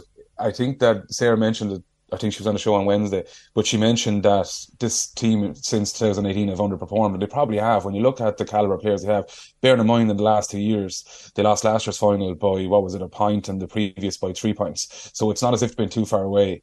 But from I suppose, the traditionalist point of view, like Cork have always been thereabouts. Obviously, that's reflective in having won 28 titles. So, that's probably like the Dublin footballers, where they're saying for the last 3 years they haven't won it. So for Dublin, for Cork Camogie, it's probably been a long period of time. So I can completely understand that from the Cork perspective. But from a Waterford perspective, Wouldn't it be amazing, I suppose, what they're thinking to be the first winners of an All-Ireland title? And bearing in mind also, like, if you look at it from, I suppose, you've drilled down deeper, like, Isle Tier have been very successful. Like, they won, obviously, the All-Ireland club. I know it's at intermediate level. 3 years ago, they won the Munster, obviously, that same year. They won the Munster the year after. They got bet in the semi-final after the Offaly crowd that bet them in that they bet in the All-Ireland previous to that. And De La Salle won their first county title last year and done really well in Munster. So I do think that that's something that's really important as well, that you're starting to see a big level of commitment, but also outside, where that also gives Waterford a bit of impetus to say, you know, we are actually competing at a really good level here. So even though that Cork feel like they've been starved since 2018, I think that Waterford feel that it wouldn't be a great thing to be the first team to win in All-Ireland. Well, a Cork person says that and actually fully believes it. Well, the rest of us can sort of from the outside look in and think, wow, that's quite the dollop of self-awareness there. Sarah Donovan, you mentioned her, and obviously she spoke a little bit about the Cork bench yesterday. Did they stick or twist in terms of some of the players that are there? You mentioned Aisling Thompson, but one of those. Number one, what's your sense of that? And I mean, I was going to ask you for a prediction after that, but I'm going to assume I know the answer to that one. Do you know what? And I was thinking about this when I was listening. It's very hard, like, for a manager to be in a situation like they have. Obviously, 3 All-Stars: Orla Cronin, obviously Aisling Thompson, and Eve Laura Hayes, who are incredible players and have been incredible servants to Cork. If they decide to twist and go and start the 3, and they don't win, there's probably more damage than good in that sense. Because obviously this team has got them to the All-Ireland final. So I think they're probably more impactful off the bench, and we've seen that. And obviously last year, as I said, when Waterford were doing really well and they're winning by 5 points, bringing on Aisling Thompson quite literally changed the game. And even the last day against Galway, and they brought on Aisling Thompson with, 10, 15, maybe 20 minutes to go. She changed the game. She calmed things down. I remember she picked up a ball in her own full back line, and she more or less waltzed out to 3 or 4 people and just passed it to the far side of the pitch. It was up the far side and it was a score. And I suppose that's a sign of really good players, where she seems that she has a lot of time in the ball and very comfortable, and quite literally just runs through 3 or 4 players and it's up the pitch. I would stick with what has been successful and have those in the foreign line. The score, I think it'll actually be very, very close. Over the last number of years, it's been nip and tuck between Waterford and Cork. I know Waterford bet them early on in the season. I'm going to say Waterford by a point after extra time. Oh, very specific. Well, you'll look like Nostradamus, Noel, if that comes off, which is the benefit. And if it doesn't, we'll never hear from it again, which is the beauty of the way these things work. Absolutely. Pleasure chatting to you. Thanks a million. It's great to talk to you, lads. Have a great morning. Thanks a lot. The games, by the way, on Sunday: Clare Tip in the junior final, 12:50 at Croke Park. Derry Meath, 2:45 in the intermediate, and then that game we've been discussing, the senior final, 5 o'clock Sunday evening at Croke Park. Cork up against Waterford. We're going to turn our attention to rugby in just a few minutes' time, but a few comments that have come into us over the course of the morning. Shifty lad, good morning to you, Shifty. Watched highlights of the Derry game. They played very well, totally deserved. Plus far more exciting listening to foreign commentary as they bring excitement to their job. Wow, that was good commentary in Finnish. Jesus, shots fired. Where does the lack of goal scoring stem from in Irish football? The men's team, the women's team, League of Ireland teams in Europe, we're all the same. There's generally no, I wouldn't underplay this. Like, seriously, it's not. And a lot of the what did Ireland have? 7 shots on target. I know we're playing very conservatively, but we just produced like one of the hottest striking properties in Europe. Who? In Evan Ferguson. Yeah, but don't be bigging him up too much now. No, but I'm just saying, right? Like I and even if he wasn't there, I'd probably still be making the same point that, given the size of the country we have, given the competitiveness of the different sports that we have, right? We're not fully focused on soccer here. There's a lot of other sports taking up the resources. What do you want? Like, the League of Ireland is bereft of good strikers. I know, really but for those reasons, what I'm saying, like, of course, it's not to say that we shouldn't be doing something to encourage more people in that area to be better players and to stock up those teams going forward. And I'm sure the academies at the League of Ireland, I'm sure they're doing all that. Like, you'd have to assume that, like, purely from a financial point of view, they're the players that can make most money if they end up being sold on. But I just don't know that we should be saying Irish. I'm extrapolating from the content that Shane is sort of saying, well, like, that's our lot as Irish people. Sure, how can we produce a striker? Which is historically not true and currently not true. Well, yeah, but Evan is still very young. But like across the game, we're bereft of strikers. Really, we are. Like in the League of Ireland, Chris Forrester and Max Matt have been top scorers. Matt is not Irish. Chris Forrester is not a striker. And Rovers have scored 1 goal in 7, and that was a penalty. And the one thing you'd say about Derry, who've had serious problems up front themselves, they've had to change between McGonigal and Kavanagh. They approached the game with they weren't remotely negative. Like they were just so positive the way they approached it, and that reminded me a bit of Vinny's Dundalk team. That basically it wasn't like Vinny says you score 3, we score 4. I enjoyed that actually. But there was an element, like it was a crazy game last night, the Derry game. It was like there were so many incidents notwithstanding the goals, but their approach was so positive. I was glad they were rewarded. There was no conservatism in the way they played whatsoever. Danny Mack, League of Ireland is way overrated by some media. Rovers prove this every year in Europe. C. Bracken says weak-sided... on the underrated skill bit that we spoke about at the top of the show, the weak-sided stick pass in hurling. Adrian, I think the debate straw that was drawn pre-program, I'm reading this wrong, was drawn pre-program, but Katie was just plainly wrong. I feel sorry for Powell being undermined, and whispers during from the players wouldn't help. That's not glossing over. Cullum spot on, says a comment that's been sent through to us here by the producer of the show from Keane Rowe. Captains do it every week and nothing is made of it. This is about the Katie McCabe, Vera Pauw stuff. Thiago Silva, Henderson, all these types of players 100% give their opinions, and the managers almost definitely tell them to F off. Yeah, I'd just completely agree with what Vinny said on it. I think Katie McCabe, that she's let herself down here and she was above her station. She's not the manager. It'd be grand if Vera Pauw wasn't, if the contract wasn't up for grabs. Yeah, if it wasn't the end of the It World undermines Cup. her, and it certainly, in my view, it undermined Katie McCabe as well, because you don't do that. Yeah. All right, let's turn our attention to rugby, because the World Cup is basically kicking off, give or take a couple of months tomorrow, with Ireland's interest in the warm-up games. Starting against Italy, and delighted to say James Tracy is on the line. Morning, James. Morning, gents. How are you getting on? Yeah, not too bad. As you were saying there, pumped to finally here. I feel like we've been chatting about it for ages, so yeah, excited to get our teeth stuck into it. And for a pile of players in the team, like, it does feel like here's your chance. Yeah, and looking by the team that was selected, that's definitely the way they've gone. They've gone with like some interesting pairings, but obviously trying to build a lot of continuity. I think like probably the most interesting one would be maybe Doris at 7. Like I look at the squad when it first came out, and you're seeing like probably don't have an out and out 7 after Van der Fleer. Omani's probably the obvious choice. To go in there as kind of like cover if Van der Fleer was to get injured, and then you're looking kind of who's next, and maybe Doris is probably the next in line to fill that jersey if need be. So good for him to get miles on the clock in the jersey, and interesting back row on paper. Like you look at Baird, he's kind of like a Tom Croft of old type 6. And then Conan, is like a Lions test number 8, and I feel like only for Doris having the season of his life, he would have been unbelievably prominent last year. So he's getting a good run to put his hand up at the start of it. But yeah, I don't know, what are your thoughts, lads? You're excited? The back row is full of class. Yeah, there is a bit of that, albeit like I'm not sure is what Andy Farrell is thinking. Obviously for the games that run after this, is this sort of last chance saloon, and then after this we get a bit serious about the teams that we're starting to pick, or what do you think? How do you see it playing out from those games after this?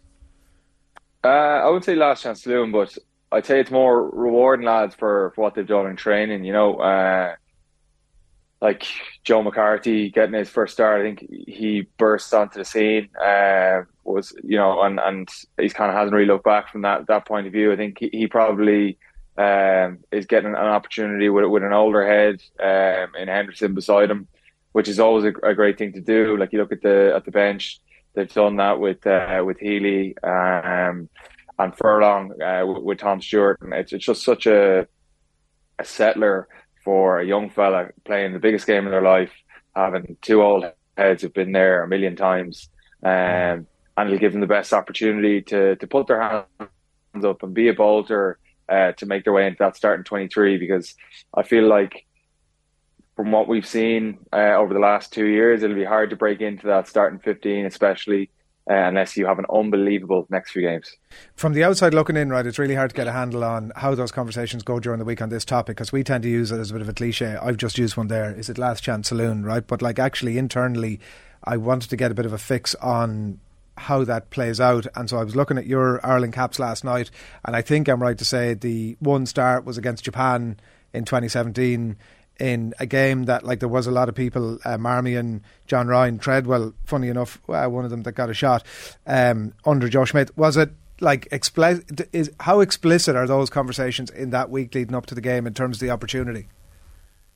That's it. It's just put on especially from my experience anyway, it was put on the plate, just been like, you've gotten yourself to this point, and here you go now, take your opportunity, make sure you do the best which you can with your time in the jersey, and that's what you want. I'm excited this week, especially to see the partnership, Casey and Crowley. I feel like Casey was he had a very, very, very strong game the last time Ireland played Italy in the Six Nations. He was obviously with Byrne that day. I feel like building partnerships with players who are in your own provinces is invaluable, because you just get so many more minutes with each other, so many more reps, whether it be in training, whether it be week to week, that you go through the bad days together, you go through the good days together, and you just grow as a unit. And I think keeping them together is it's a good idea for Munster, it's a good idea for Ireland long term, but excited to see how they go, because they're both going to want to be pushing for to be pushing for maybe the 23, and looks like maybe they've kept Murray and Byrne together, but again, I'm hypothesizing there, but for these two lads, the more they build that relationship, they'll come as a package then, and that can only be a good thing for Irish rugby. What if Crowley, just one on I just want to follow up on the point that you made about the 2017 game. Was that a conversation with Joe, James? It depends, right? So, he wouldn't necessarily have an individual conversation with every player, but like throughout, that was a tour. So throughout the tour, you've plenty of opportunities to sit down, whether you're in the video room, whether you're whatever. It was kind of like, you're going to get an opportunity at some point, make sure you take it, was kind of the conversation I'd had. It wasn't specifically what game. We hadn't played any games at this point. Yeah. So it was train well, and you'll get an opportunity. Make sure you take it when you do. So it doesn't need saying at the time. And then afterward, how did you go in the game, and what happens afterwards in terms of, like, obviously you're analysing the hell out of it in your head, I'm sure, afterwards, as to what sort of an impression you've made. Yeah, it didn't go amazingly well. It wasn't a complete stinker, but it wasn't amazingly well. But yeah, you're going to be like overthinking it massively, especially if it doesn't go well. So. I just remember, there was a million things I wish I could have done better and all that different things. And a lot of players would have that self-talk after games, even if you would be perceived when you watch the video back. You're like, I actually didn't have as bad a game as I thought I had. But it's always that battle with your own self-talk of you always concentrate on the things you could have done better versus looking at the bigger picture when you watch it back and you're like, okay, actually was happy enough with a lot of things I did well there, and I can fix up those little things. But for these lads going in, it's going to be they'll have they've gone through 2 blocks of like really, really tough pre-season training. They know they're going to be blown, so it's just getting the kind of cobwebs blown off, making sure that they're nailing down on the stuff that they said they're going to do. We all sit down, each team, I'm sure, at the start of each block, and you're like, everyone wants to win the World Cup. Okay, how are we going to get there? Talk about all the things, all the boxes we're going to tick, what we're going to do on the pitch, what we're going to do for each other. So it's actually not making that be lip service and backing it up on the pitch with your actions. I think that's one thing as like non-professional sports players that we never think about enough, the terrible beauty of being able to watch yourself back and like watch a game like and almost probably thinking, how did that go? And watching it back and then revising your opinion, or seeing something that, like, Jesus, I screwed up there. Like, and it's like it's a beautiful thing to have, but it can be, I guess it can be like strange watching yourself back as well. But on another point, what's he looking for here from Crowley? Like, in terms of, if he's envisioning in his head the World Cup, and he's like, we're going to get situations at out half where, you know, we may need our second or third choice out half. So what's he looking for here, in the sense of, I know you're obviously going to expect to beat Italy, but what the Crowley situation for me is fascinating, where he's emerged in this situation now. So what I'm looking for out of him anyway is to control the game. So Ireland have a very structured attacking plan, and you know, he needs to fit in really well in that. You feel like, you know, when we're at our best, playing on top of teams, and it just looks easy. And I think watching him play at the tail end of Munster's season, that's the Crowley we want to see playing, is just comfortable playing, you know, whether with the right thing in place, whether it's a crossfield kick when the defence is closing, whether it's playing the right pass. So just being comfortable, bossing the team, kicking his goals, like, and you know, it's like too simplified in it, but just being the best version of him from what we've seen already at the end of Munster season, and the glimpses we've seen of him in a green jersey. That's what we want to see. You don't want to see, he doesn't need to be man of the match. He just needs to be really, really good in his core roles. And I feel like making everyone else look better. And that's exactly what you want from him, because Sexton's going to start if he's fit.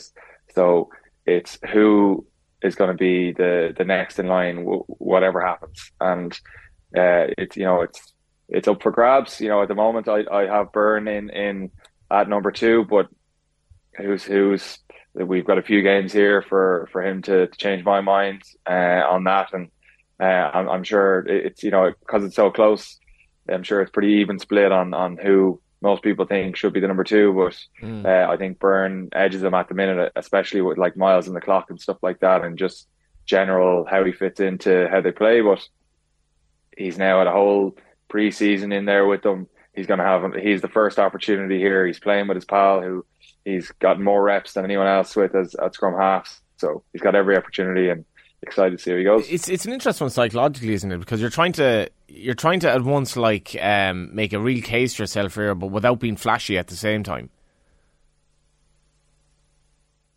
Yeah, and that's the struggle really, is like Joe Schmidt used to have a line before, or we used to have a subs meeting before international games, and his line to us was fit in first.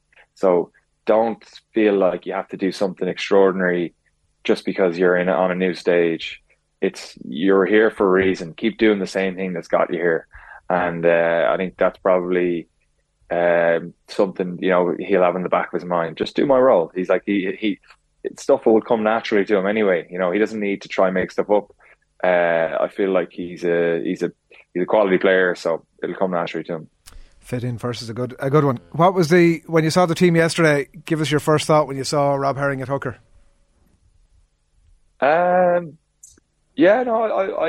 would have expected, to be honest, for him to be in there, and then I think the ones where I was kind of surprised / very happy about to see was Stockdale and Earl's partnership back in the wing. I think that's an exciting one that we haven't seen for a long time, and I'm hoping for Stockdale especially that he can get his mojo back at international level. You know, he was unplayable for a few seasons, and just that sport, you know, sometimes you lose your momentum, and hopefully he'll be able to get it back, and hopefully gets a few early scores or a few big moments in the game just to get to Stockdale that you know, that iconic try against New Zealand, the chip and chase, like those moments, you know, you want to get that guy back. I've never asked a former hooker about a hooker before, and he moves on immediately to talk about a winger. Oh, listen, Rob's he's like battled it out with him for years. You know, he's going to be a leader in that group, definitely. I think for him, it's more taking your opportunities when you can, because the other two have just set the bar so high. Yeah.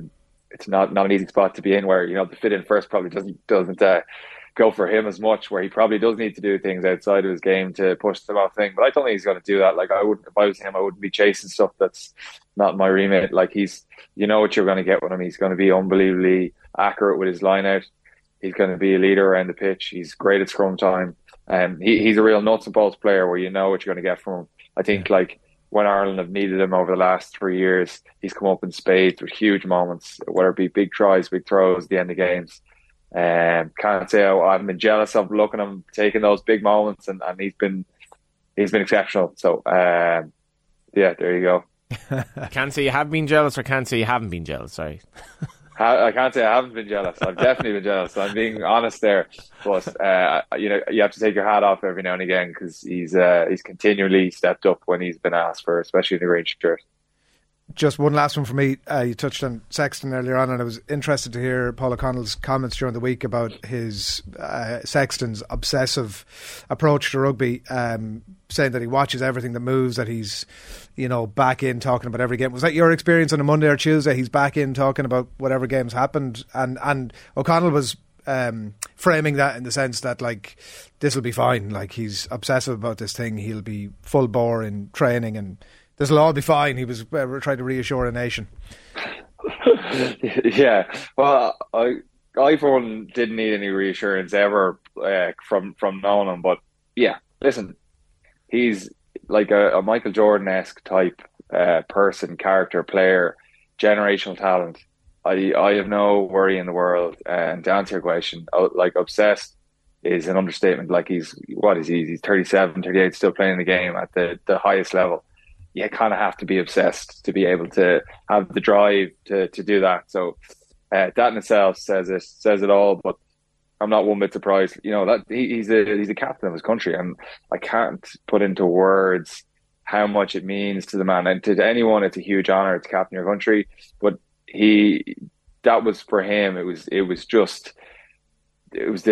icing on the cake to an amazing career. But it wasn't just, I've done that. I'm done. Like, he wants to win the World Cup, and I don't know if many of past captains have had the firepower and the team and the belief to actually believe they can do it. I know in my heart that he knows that they can do it. This team can do it, and that is the most motivating thing in the world. Never mind, he's already an obsessed freak and a perfectionist and everything you need to be one of the best in the world. Probably a stupid question. Like, does he chat to Crowley about the experience of Saturday and give him a little bit of advice? Do you know what? I would say if Crowley seeked it out, he would 100% give it. Maybe if he felt it was right, he might give it. But I don't think Crowley would necessarily need it. I feel like he's played in big games, so it's more he would. Again, I'm just guessing here, but you go hard on each other in training, and that's how you prepare. He's going to have to train against Johnny in training, and Johnny's going to be going 100%. So if you can deal with Johnny at 100% and the team that's coming against you, you'll be well prepped for the weekend, and that's more a way of preparing and passing on, especially to someone who's in your position. Like the best thing you can do for them is be hard on them and be hard on each other, because that's only going to make everyone else better. So sometimes words aren't necessary. Sometimes they are, but I could imagine Crowley would have just been pushed to the limit in training from everyone, especially from the other out halves, and his experience with Munster and his little bit of experience with Ireland would have set him up well. But if he had any questions to ask Johnny, I can guarantee you that door would be open to any knowledge you want to know. Yeah, all right. Well, it'll be the first of many chats I'm sure we'll have over the coming weeks and months. James, thanks a million. Good man. I'll chat to you soon. Thanks a lot. James Tracy on the line there, former Leinster hooker. Some interesting stuff in relation to the team to play Italy tomorrow, and looking further ahead. Who do you have as a second choice out half at the moment? It's a good question. Probably Ross Byrne. Like, I am interested in James' comment there about we'll see how he goes over the next few days, weeks, Crowley, and maybe there's a case for putting him in. I do wonder if Yeah, it's just interesting. Like Crowley finished the season so well, Munster finished the season so well. That wasn't really the case for Ross Byrne. Certainly, on a team point of view, there was certainly people critical of him. Yeah. After the way Leinster's season panned out, maybe all of that wasn't, especially in relation to the potential drop goal at the end of the Leinster La Rochelle game. Maybe that wasn't all. Maybe there was a nuance to that people weren't fully sort of on top of. But I do wonder, like, because that's the last real competitive game where Andy Farrell gets an opportunity to have a look and make up his mind. And I wonder, has he made up his mind? And I wonder how much importance they'll put on these games. Tough for Joey Carberry to be in this position now where he's kind of looking on. He's gone. It's like it is tough, even from a Munster point of view. Yeah. 8,000 people on O'Connell Street last night to welcome home the Republic of Ireland after the World Cup, and amongst them was Maeve de Burke, former Ireland international. Maeve, welcome to the studio. Thanks a million for having me. What was it buzz like? It looked very good. What was it buzz like down there last night? Yeah, it was nice for the girls, I think, just to get a taste of what the crowds were doing back home, you know, and how much support they had back home, because they were in such a bubble over there in Australia and they wouldn't have gotten to experience that. So it was nice, for them just to get a taste of it last night. And everybody was a body language expert to... Did they look at each other? Was there interaction? What was said? Yeah, it was kind of funny because initially they brought the management, Vera and the management, out on stage, and then they all went back off stage, and then the players came on separately, and they all got individually introduced to the crowd, which was nice. And a few players, American-based, had to go back to their clubs straight away, so they weren't there. But yeah, it was interesting to see the interactions. But then later, Vera came back on the stage with the players, so yeah, it seemed to be all fairly amicable anyway. Yeah, and we're reading in like a lot into what she said. Stick with us. We will win medals at tournaments. And is that the royal us, or is that like are you hanging around? She's certainly not. Was full bore into the party last night, and. If the FAI are of a mind to move on from her after this, she's certainly not going to make it easy for them. What he's trying to say there is, what did you make of the dance? I'm not. No, I'm establishing the start of the show. I have no issue with the dance. I preferred Amber singing myself. But she's not saying. She's not standing there going, "Oh, it's been brilliant. Thanks a million. You've been so warm." And she's saying, "No, we're on we go." For her, it didn't seem like any bit of closure or final goodbye or anything like that. It was more a continuation, which was, I suppose, slightly surprising. But then again, like you said, she's not kind of ready to say goodbye yet as such. But it does seem like, from looking out from the outside in, that the writing's on the wall for her, I think. Why is it?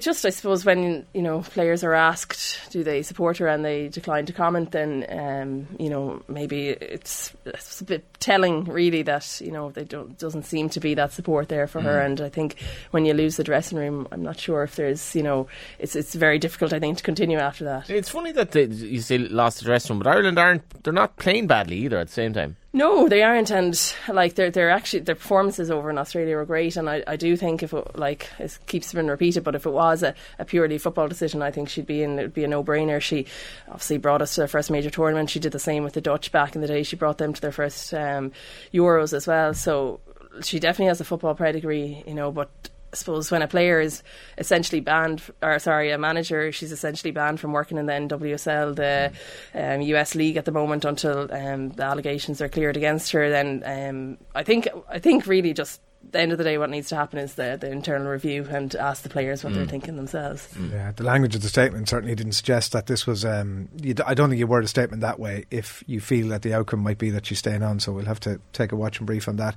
It does.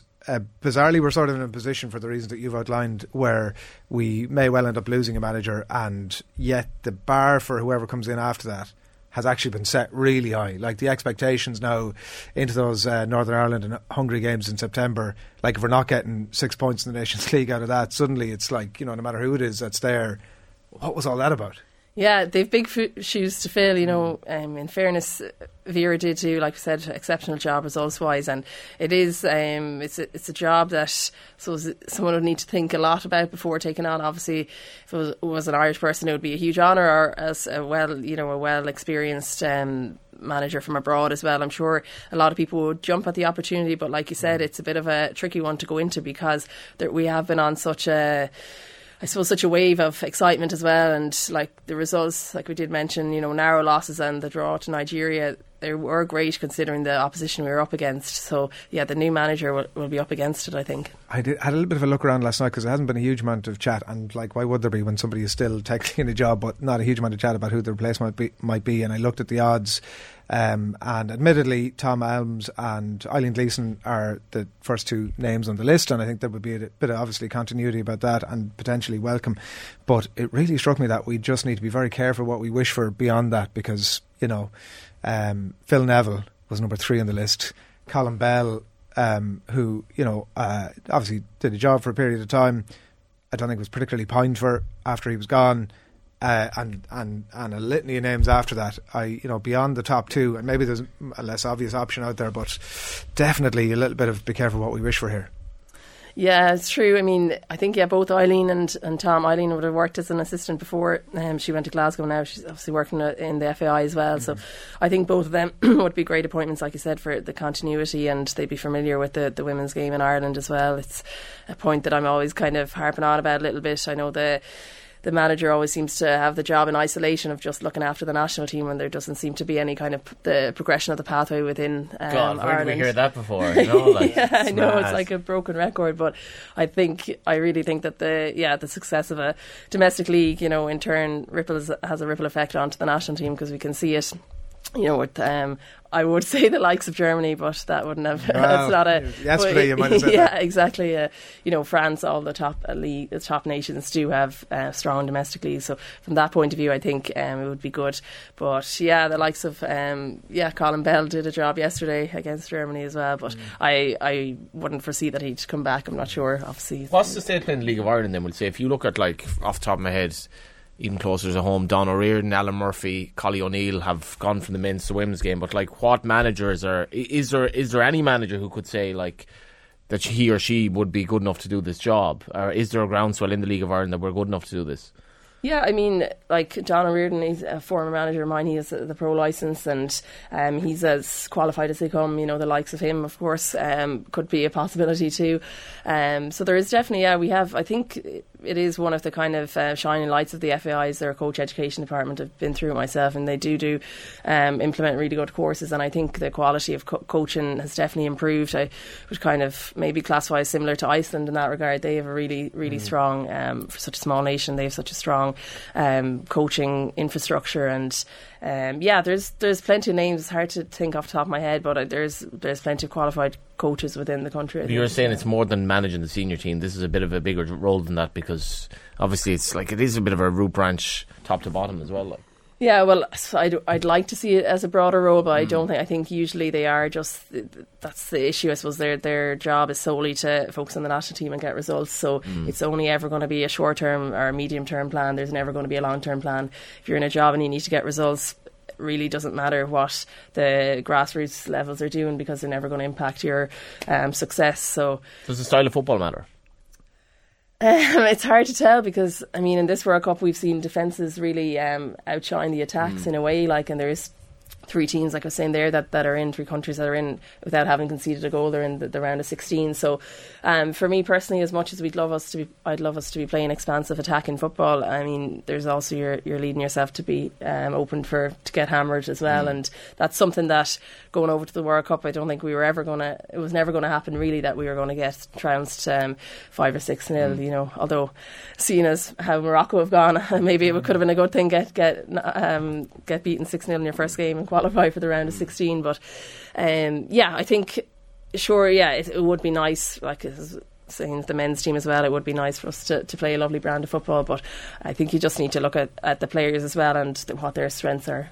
We could have been having very different conversations, like if those fine margins had just even the narrowest of ones had gone our way, the slightest little grain of rice had gone our way, we might have been talking about a very different future, I think, for Ireland. Maybe even it would have been much more difficult conversation on Vera Pauw, obviously, if they had gone away. And we'd also been looking forward to England versus Ireland on Monday morning. What an absolute dream fixture that would have been. It really, once the fixtures were announced, that's the one I was eyeing up, what might be like, and it would be huge. Obviously now it's England, Nigeria. It doesn't have the same ring to it for us as Irish fans, and it really would have been a great chance, because we haven't played England in the last 10 or 15 years. I can't remember. It's longer than that. We just never have friendly fixtures against England, which would obviously be a great fixture to have. But yeah, it's disappointing. And you look at the likes of Jamaica, who are through to the round of 16, having only scored 1 goal from a set piece. So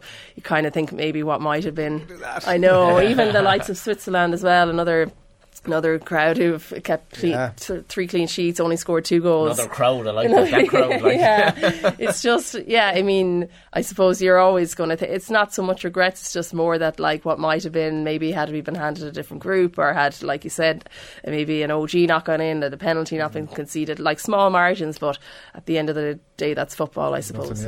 What chance do you give Nigeria? They obviously gave us a good insight into what they're about, and like a team filled with quality, obviously. What chance do you give them? Because England are looking again at the odds last night, given some of the bigger lights that have maybe exited the tournament, and some that have maybe failed to impress in a way that we thought they might. England, I think, are favourites for it now.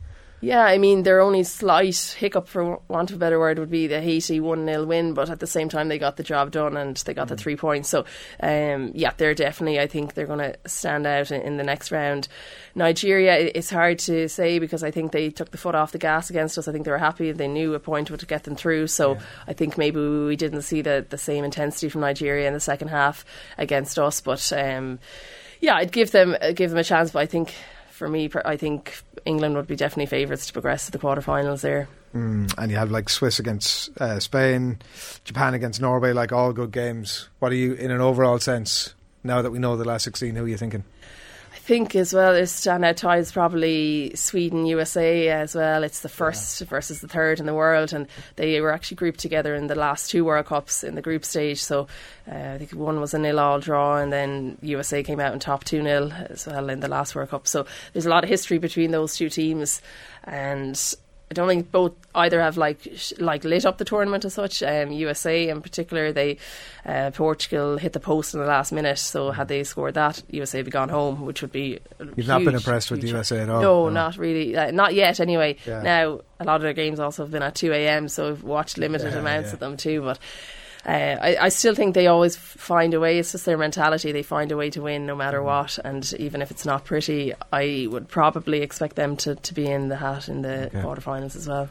Your main takeaway then from last night before we leave you, obviously we had a bit of a sing-song, Amber Barrett leading the way on that front. We had like the players, shuffling. Are you going to retire, Niamh? And like the sort of, I better crack a joke here and just try and get out of this and kick it down the road to another day. What was your main takeaway from events last night? Yeah, those kind of questions, in a way, I'm like, would you just leave her alone in a way and let her make up her own mind? But then I suppose you compare it to the men's game, and would we be asking these questions to the men's players? And it probably would be too. So from that point of it, it's great to see conversations been moved on and such, interest around the team.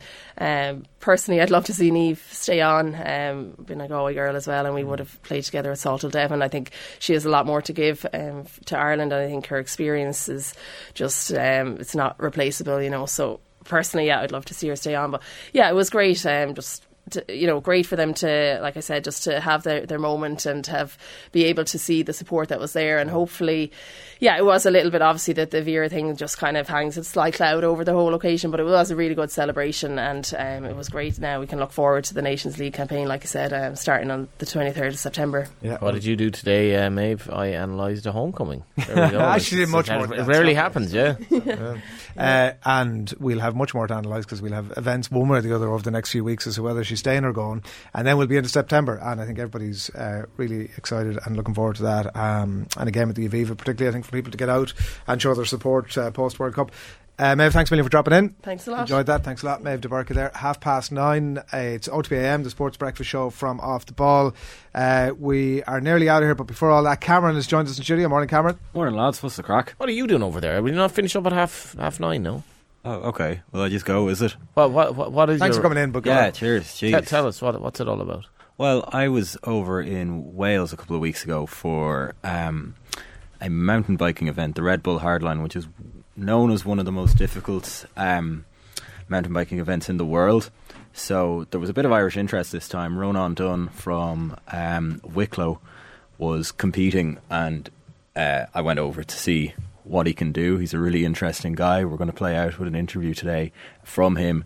But it was a fantastic experience. You get to meet all the different athletes that are involved in this, and you realise that a lot of these guys are a little bit insane because like you go up in the track. We went up in a Land Rover Defender into the Welsh Valleys up to this track, way up in the mountains, and you see across all these jumps, and there are some where it's just like you're up to maybe a foot off the end of the ramp and you can't see where you're going to land. Jesus, yeah. I presume there's I've seen some of that stuff. It comes up on my TikTok feed, which will tell you maybe all you need to know. Stuff, yeah. But your kids were on it, were they? yeah, sure. Yeah. I look at those courses, that exact thing that you're describing, and I think, well, there's a muscle memory there, or I've run the course, or I've cycled this course. There's I'm taking this hop, but I know every inch of what I need to do off this ramp to hit where I need to be. Yeah, they do a run or a walk through before the event because they landed in on Wednesday and the event was scheduled for Sunday. Now, unfortunately, the weather meant that the event was cancelled entirely. It was a real shame because it looked like it was going to be brilliant. You went all the way to Wales for an event and it got pulled. Yeah. Nightmare. It was, really good fun. really, really glad. But we were flying out of Liverpool, so I got a trip to Anfield out of it, so it's good. I'm supportive of it, but I'm also wondering why. Why I went to Wales for an event that mountain biking event. I mean, being cancelled was out of your control. Yeah, being you're sceptical of. No, I'm supportive of it. It's just unusual. It is unusual, but I thought the way it was pitched was this is the one, apart from maybe the World Cups, that a lot of mountain bikers love taking part in. It was great to see, just as a sort of off-piste sport, if you pardon the pun, to see how that works and the passion that's involved, and actually the camaraderie in the community. That's something that really struck me, was a lot of the more experienced riders like G. Atherton or Bernard Kerr were taking all the younger athletes, because there's a young crop of whom Ronan is a part that are coming through now, and the older guys are more than willing to take the guys through the track, tell them how to land, how you're going to take this jump, because it is terrifying. And you talk to some of the athletes about some of the injuries, and they're so nonchalant about what they've done. Like, I broke this one here, this, like jockeys, a few ribs gone. Yeah, I got off lightly. What's that place down in Limerick called? The biking place in. I really should have looked at this before we chatted. I was down there a few years ago. It's trail biking, and it's savage, brilliant. Must go back and do it again, sort of good. And it's a brilliant outdoor activity. And there's not a huge amount of areas in Ireland to actually do it. No, and that's something that Ronan laments, is that we have all these mountains, natural bike parks. He says in this piece that there's no reason we can't host a World Cup, and you think of the benefits of tourism, of bringing all these adventure bikers and adventure tourists into Ireland to take on, say, the Ring of Kerry for a mountain biking tour, and it just seems like it's very hard to get over the line. He says that apart from maybe places like Glencullen Adventure Park, there are so few places to go and do this, which is a massive shame, because you think, pump a bit of money in, get the resources. He said there's no reason why you couldn't have, like, say, gondolas going up mountains and then just a trail all the way down. It'd be a great way to see the country, a great advert for Ireland and the landscape and the beauty of the place. Because actually, when you go up, and we went in a helicopter, which was another terrifying, well, not terrifying, but interesting experience during this. Were you over on a junket? Yeah. Pretty much. Sorry. Why didn't you? When I said why didn't you just say, well, I got an invite to? I got an invite. Yeah. Was it Land Rover? No. Okay. Red Bull were. Okay. Sorry, because you name dropped them earlier on. I just thought, that must be a load of. Yeah. Now we're at the crux of Ballyhowra, by the way, in Limerick. That's what I was thinking of. So have you done it before? I did Ballyhowra before. Yeah. Okay, and proper mountain biking. Like mates mountain biking. Yeah. But great fun. Like, I mean, you know what's involved. Perilous. Yeah, I've a cousin who went to Whistler last year, right? And he said, you do skiing season into the winter, and then summer is mountain biking, and it's absolutely brilliant. So it's a really cool sport. Not something I'm willing to try because I'm terrified of that kind of stuff, but they're very interesting as athletes. it's all downhill because cross country is the one that's in the Olympics, BMX. And Ronan is not interested in doing cross country because it takes a lot more cardio and stamina. Downhill is very much a kind of technique. Yeah, and a thrill seeker sport. I'm just glad we Brilliant. got to the bottom of the whole thing. Cameron, to be honest with you, Ronan yeah, he can take it away from you. Ronan Dunn's coming up in the months. It's funny, just even cycling itself, like the and I only got in cycling during lockdown, but the differences in the cardio challenges, we'll say, of like the tough challenges of cycling up hills, but then literally the bottle of descending, like, and the technical descending. And it's funny, my mate Ronan got me into cycling, but we went over and cycled in Mallorca, and we cycled with people all over the world, and we were crazy compared to everyone else. Like, they were really, really tender at all the bends, and we were all 2 months later. Then I had a very bad crash. But like the descent, the technical and the actual bottle you have to descend at speed and that's just on the normal bike. And that's it. And there's a real push, because unfortunately it was cancelled. But this was the first year that female riders would be able to qualify for hardline.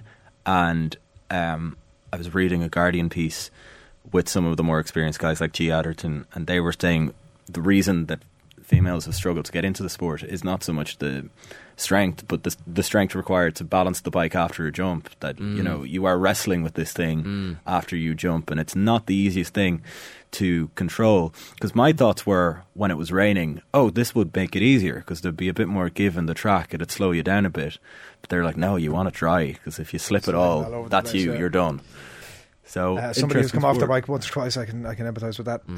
Right, that is coming up. Cameron, thanks a million for jumping in. Johnny, thanks a lot. Enjoyed that all morning. And I mean, if people hadn't their appetite whetted enough with you, you're back again on Tuesday morning. It is going to be. Ooh. I mean, Dan and I apparently. OTBM is always worth tuning in for. 5-day weekend, especially so on Tuesday after the bank holiday with yourself and Dan. This is the mad thing. Since becoming a journalist, I'd never know when there's a bank holiday or not. It's just I work weekends. It makes no odds to me. Who's the big dog there? Sorry, what? Who's the big dog then between the two of you, like? Oh well. Actually, that is a good question. Who's the biggest ego saying, if I'm going to be part of this duo, I have to host it? I don't have an ego really, but it's me. Yeah. Fair enough. That's really all the best. We were looking for all the best. The performance rankings, all the reaction from the weekend's football, camogie, and rugby, plenty more besides as well. Cameron's interview with Ronan Dunn upcoming. All the best.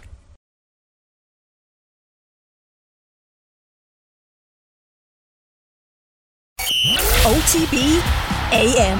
The Sports Breakfast Show from Off the Ball.